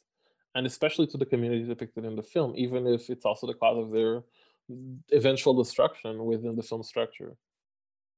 I'm sorry if I'm being dumb about this film, and I'm missing probably a lot of cultural nuances of it. I just really liked it. You speak of it because you clearly know more than me. This is you watching Fanny and Alexander talking to me. That our places are reversed. Yeah, it should be an entire episode in this film. Um, I've been watching this even before it was restored, gloriously. So I was watching an unrestored version of it, with hard-coded Japanese subtitles on the side, and like really rough film scratches and all that. And I had a DVD of that, but I lost it, I guess. I think this is the best film of Ishmael Bernal. I think this is the best performance of Nora Honor. I think it's in the top 5 best Filipino films ever. I just love how I loved. The thing is, it's not the kind of filmmaking that I would fall in love with usually, but I really loved how this was. The filmmaking was used here. It's very restrained. It's so well thought of. So many layers. I actually spoke with a screenwriter, Ricardo Lee. I was able to chat him like, oh, I really loved your work, blah blah blah, and I was really in front of his face, like, oh, I really love your work. And when I was young, that screenwriting book, because he wrote a very famous screenwriting book, is hanging around inside our house since I was 6 years old. And that's one of the first things I was reading, like, oh, script writing, 6 years old, okay. And that's one of the things that inspired me to watch, to be a filmmaker, which I am now. Wow. And then, I don't know, it's just, we've been talking about like Fanny Alexander becoming, this feels really complete filmmaking. I think Miracle is a complete film. I think it is a product of a time. It was funny because it was produced by the Experimental Cinema of the Philippines, which is government funding, but then during the time of dictatorship. But that film house produced a lot of subversive films with government funding, and it was just they don't make films like that anymore here. I think that's a film that could only be made in the 80s. I often share this story. This is like a very famous story here in the Philippines, but those 2,000 to 5,000 extras in the final scene of the film, Yeah. those were the real fan club of Nora Honor and that province. Oh, really? So that's how much star power he has with the masses. It's like, oh, we need to shoot this sequence. Just call the fan club in that province, and then they came in droves, and that's like 2,000 to 5,000 crew members, extras, and Nora Honor only had one take to do that final scene, because once they fired a gunshot, there are crowd directors everywhere, cameras set up everywhere. They're reaching the limit of how many cameras they could have because it's such a huge stampede. And Nora Honor Nora Honor did her stuff. She nailed it in one take, and that was that take. And I'm really proud of this film because I tweeted something presumptuous at the time, because I was like, I was saying something like, no judgments, but I think our films from this period could easily topple the winners of foreign language film at the Oscars without having seen the winners at the time. And now that I've seen the nominees and submissions of this year, I really wish we submitted this one, because I think we'd have put up a fight. I don't know if it would be nominated, maybe not, but it premiered in Berlin and won something in Chicago. So I don't know. I really love this film, and I was supposed to type something, but I can't type because I'm just like manifesting my love for this film, and it's just a tremendous piece of work that critiques so many things at once and does it very well.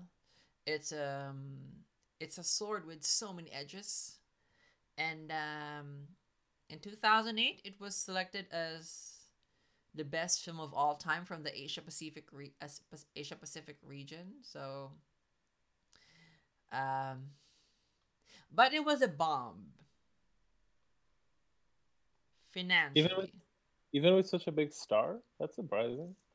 because this was released as part of the Metro Manila Film Festival, and it was released on December 25. What? What? Yep, That okay. I've heard it was a bomb. I mean, that's not the kind of film you want to watch at Christmas, I suppose. Or maybe not a bomb, but it did not do as well as expected. Given this, because at the film, only Nora Honor is the star. The rest are like theater actors. This is some of them, a lot of them like first time in film, The and cast is really good overall, I think. yeah, so proud of it, and I'm so happy you finally watched it. Oh, Yeah, I watched it because of you, so thank you for recommending it. true friends.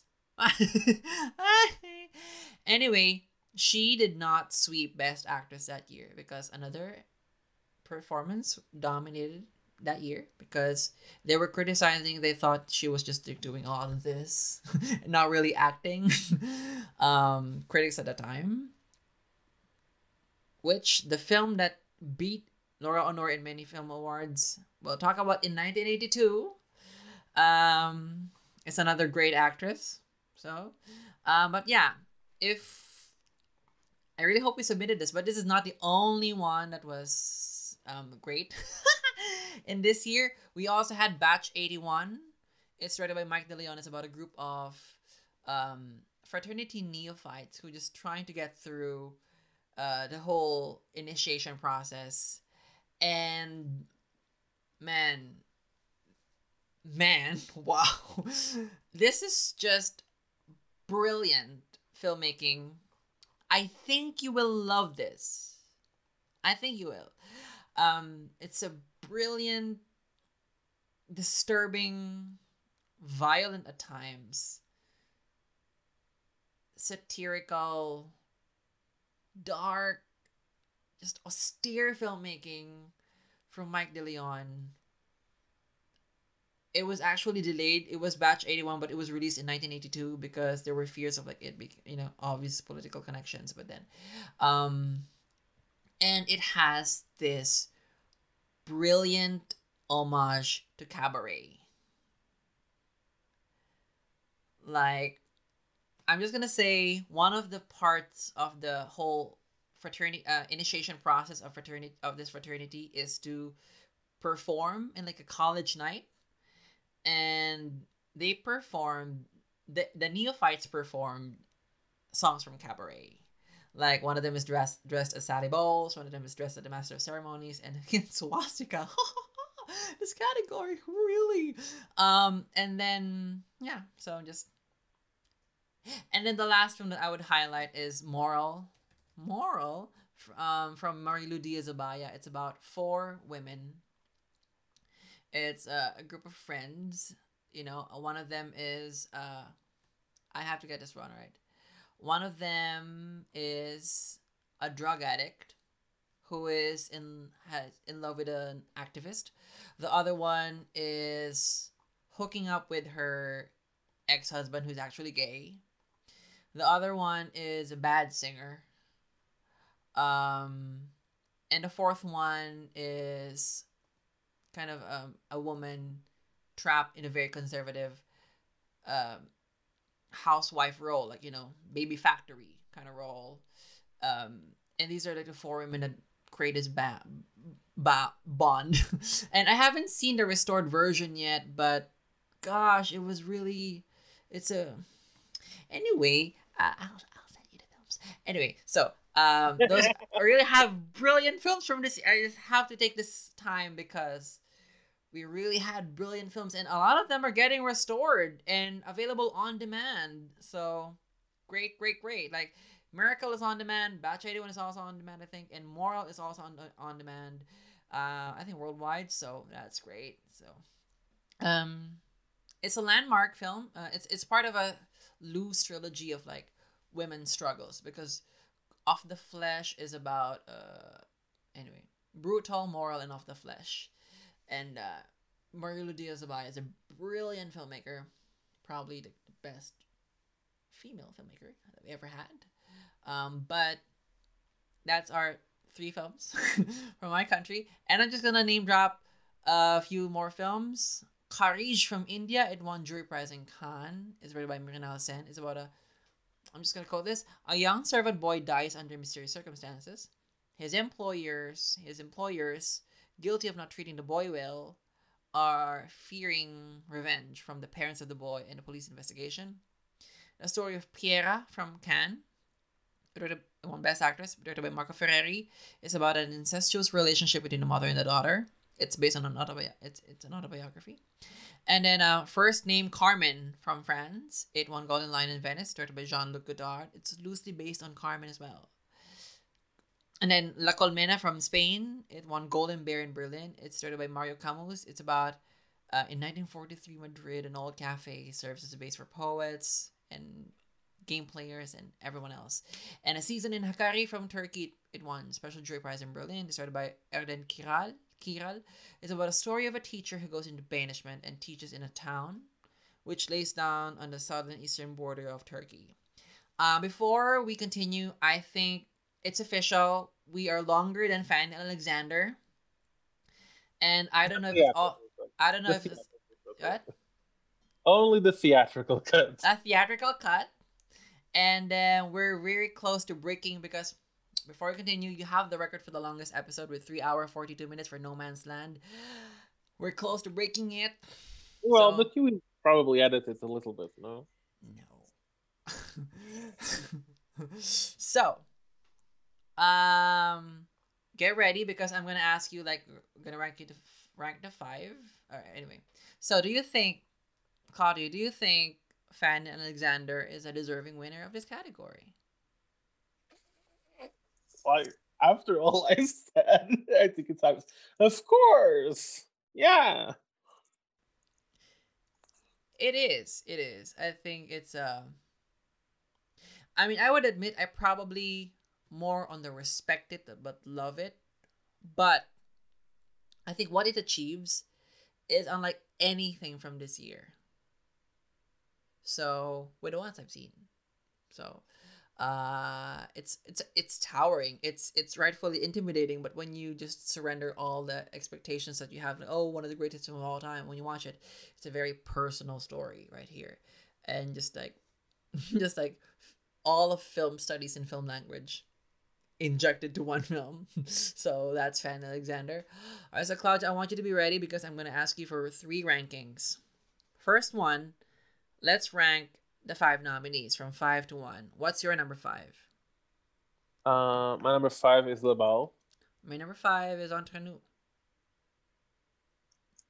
Okay. Your number 4?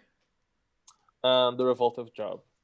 My number 4 is Le Bal. What's your number 3?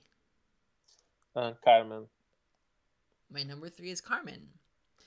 Your 2 and 1. Well, my 2 is Entre Nous. My 1 is Fanny and Alexander. All right. For now, my 2 would be Fanny and Alexander. Mm-hmm. And my 1 would be The Revolt of Job. Okay. I was so worried because I thought you would disconnect this call. Anyway. Oh, come on. I never did. But I mute people. You're really into the Holocaust movies. This category is hurting your brain. Yeah, and it it's a testament to the film. If I'm tired of them, and this is still my number 1. But we'll see. I think time will tell. But I can appreciate how liking one of these Holocaust movies for a change may be incredibly refreshing, considering the amount of them you've been having to watch for this. Been injecting to my system. Yeah, it's probably exhausting. I couldn't do it. I mean, as of today, I'm gonna watch like 1981, and you know, Mephisto has some swastikas there, so I'm getting ready. It's very cool. I see. Yeah. I hope it is. I hope I would like it. I hope I would. Oh, but there are a lot of Nazis, so you know, it's your usual. Fetish. I wasn't going to say that. I was going to say it's your usual order for this podcast. German guys ruin me. Anyway, all right. So you've seen, aside from the 5 nominees, you've seen 8 submissions. Yes. If I'm gonna make you to give me a 5 from those 13 total, Okay. what would be your 5? In order of preference. Yes. Thank you. Okay. 5, Growing Up. 4th, The Fourth Man. And then 3, Carmen, 2, Entre Nous, and 1, Fanny and Alexander. Okay, now adding the films that were not submitted. Okay. I didn't What get that. would be your 5? Okay, this one is tougher. Let me just. I I didn't prepare this one. Don't pressure me. I love to catch you off guard. You're always so prepared. I love doing this. Oh no, he's making a list right now. Oh, real time listeners, he's making a real list. You're such an asshole. You always come so prepared, you know, in every discussion that we have. So I love when you're not prepared and just scrambling, like, oh shit, and like, yep. Kill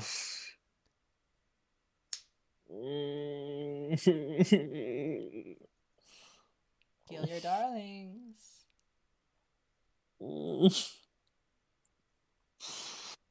Can I just say my runner-up? No runners up. Oh no, there are runners-up. No runners up. You can't do this to me. I refuse. I will Okay. edit out your runners up. My runner-up is Himala from the Philippines. Oh, thank you so much. Yes, for your runner-up. Woo! My 5 would be Sugarcane Alley. In 4th, The Ballad of Narayama. In 3rd, Sans Soleil. In 2nd, Nostalgia. And in 1st, Fanny and Alexander.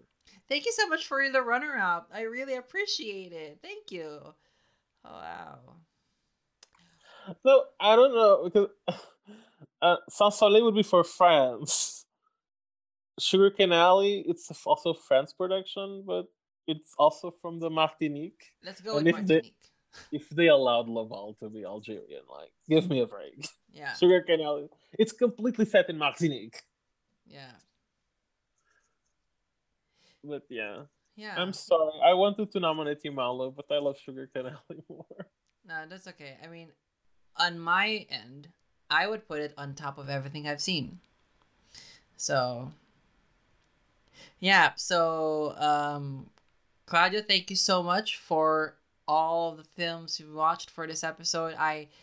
Ever since we talked on No Man's Land, I knew I wanted to have you back. I was just like trying to find like the film for you to come back. You know, it's been a pretty interesting ride, and yeah, thank you so much. Thank you so much for inviting me. Was it anticlimactic? No, and thank you for being such a great friend. Aw, thank you. Thank you for being such a great friend. Woo! Take notes. Anyway, can you tell the listeners can you tell the listeners where can they find you again on the internet? Okay, you can find my writing at the Film Experience, Magazine HD, if you can read in Portuguese, and Photogenie. You can also find me at Cláudio Alves DC on Twitter and Letterboxd. Yep, you can find me on Twitter at Carlos Ohana. This podcast at 1 Inch Barrier. This podcast is everywhere. Again, the final bonus episode is gonna come next week for Honeyland. It's gonna be exciting. And then I hope you edit this down so I don't get a bad reputation. you're really living up to your reputation as a 3-hour man. So Oh no. I'm really living for my reputation of being completely incapable of being succinct. It's true. I'm sorry. Writing capsule reviews is very difficult for me, but I try. again, Claudio, thank you so much for this as long we're nearing the TV version, but thank you so much for um coming to this episode again. I'm wishing you all well. This is a goodbye for now. And together, let us break the 1-inch barrier.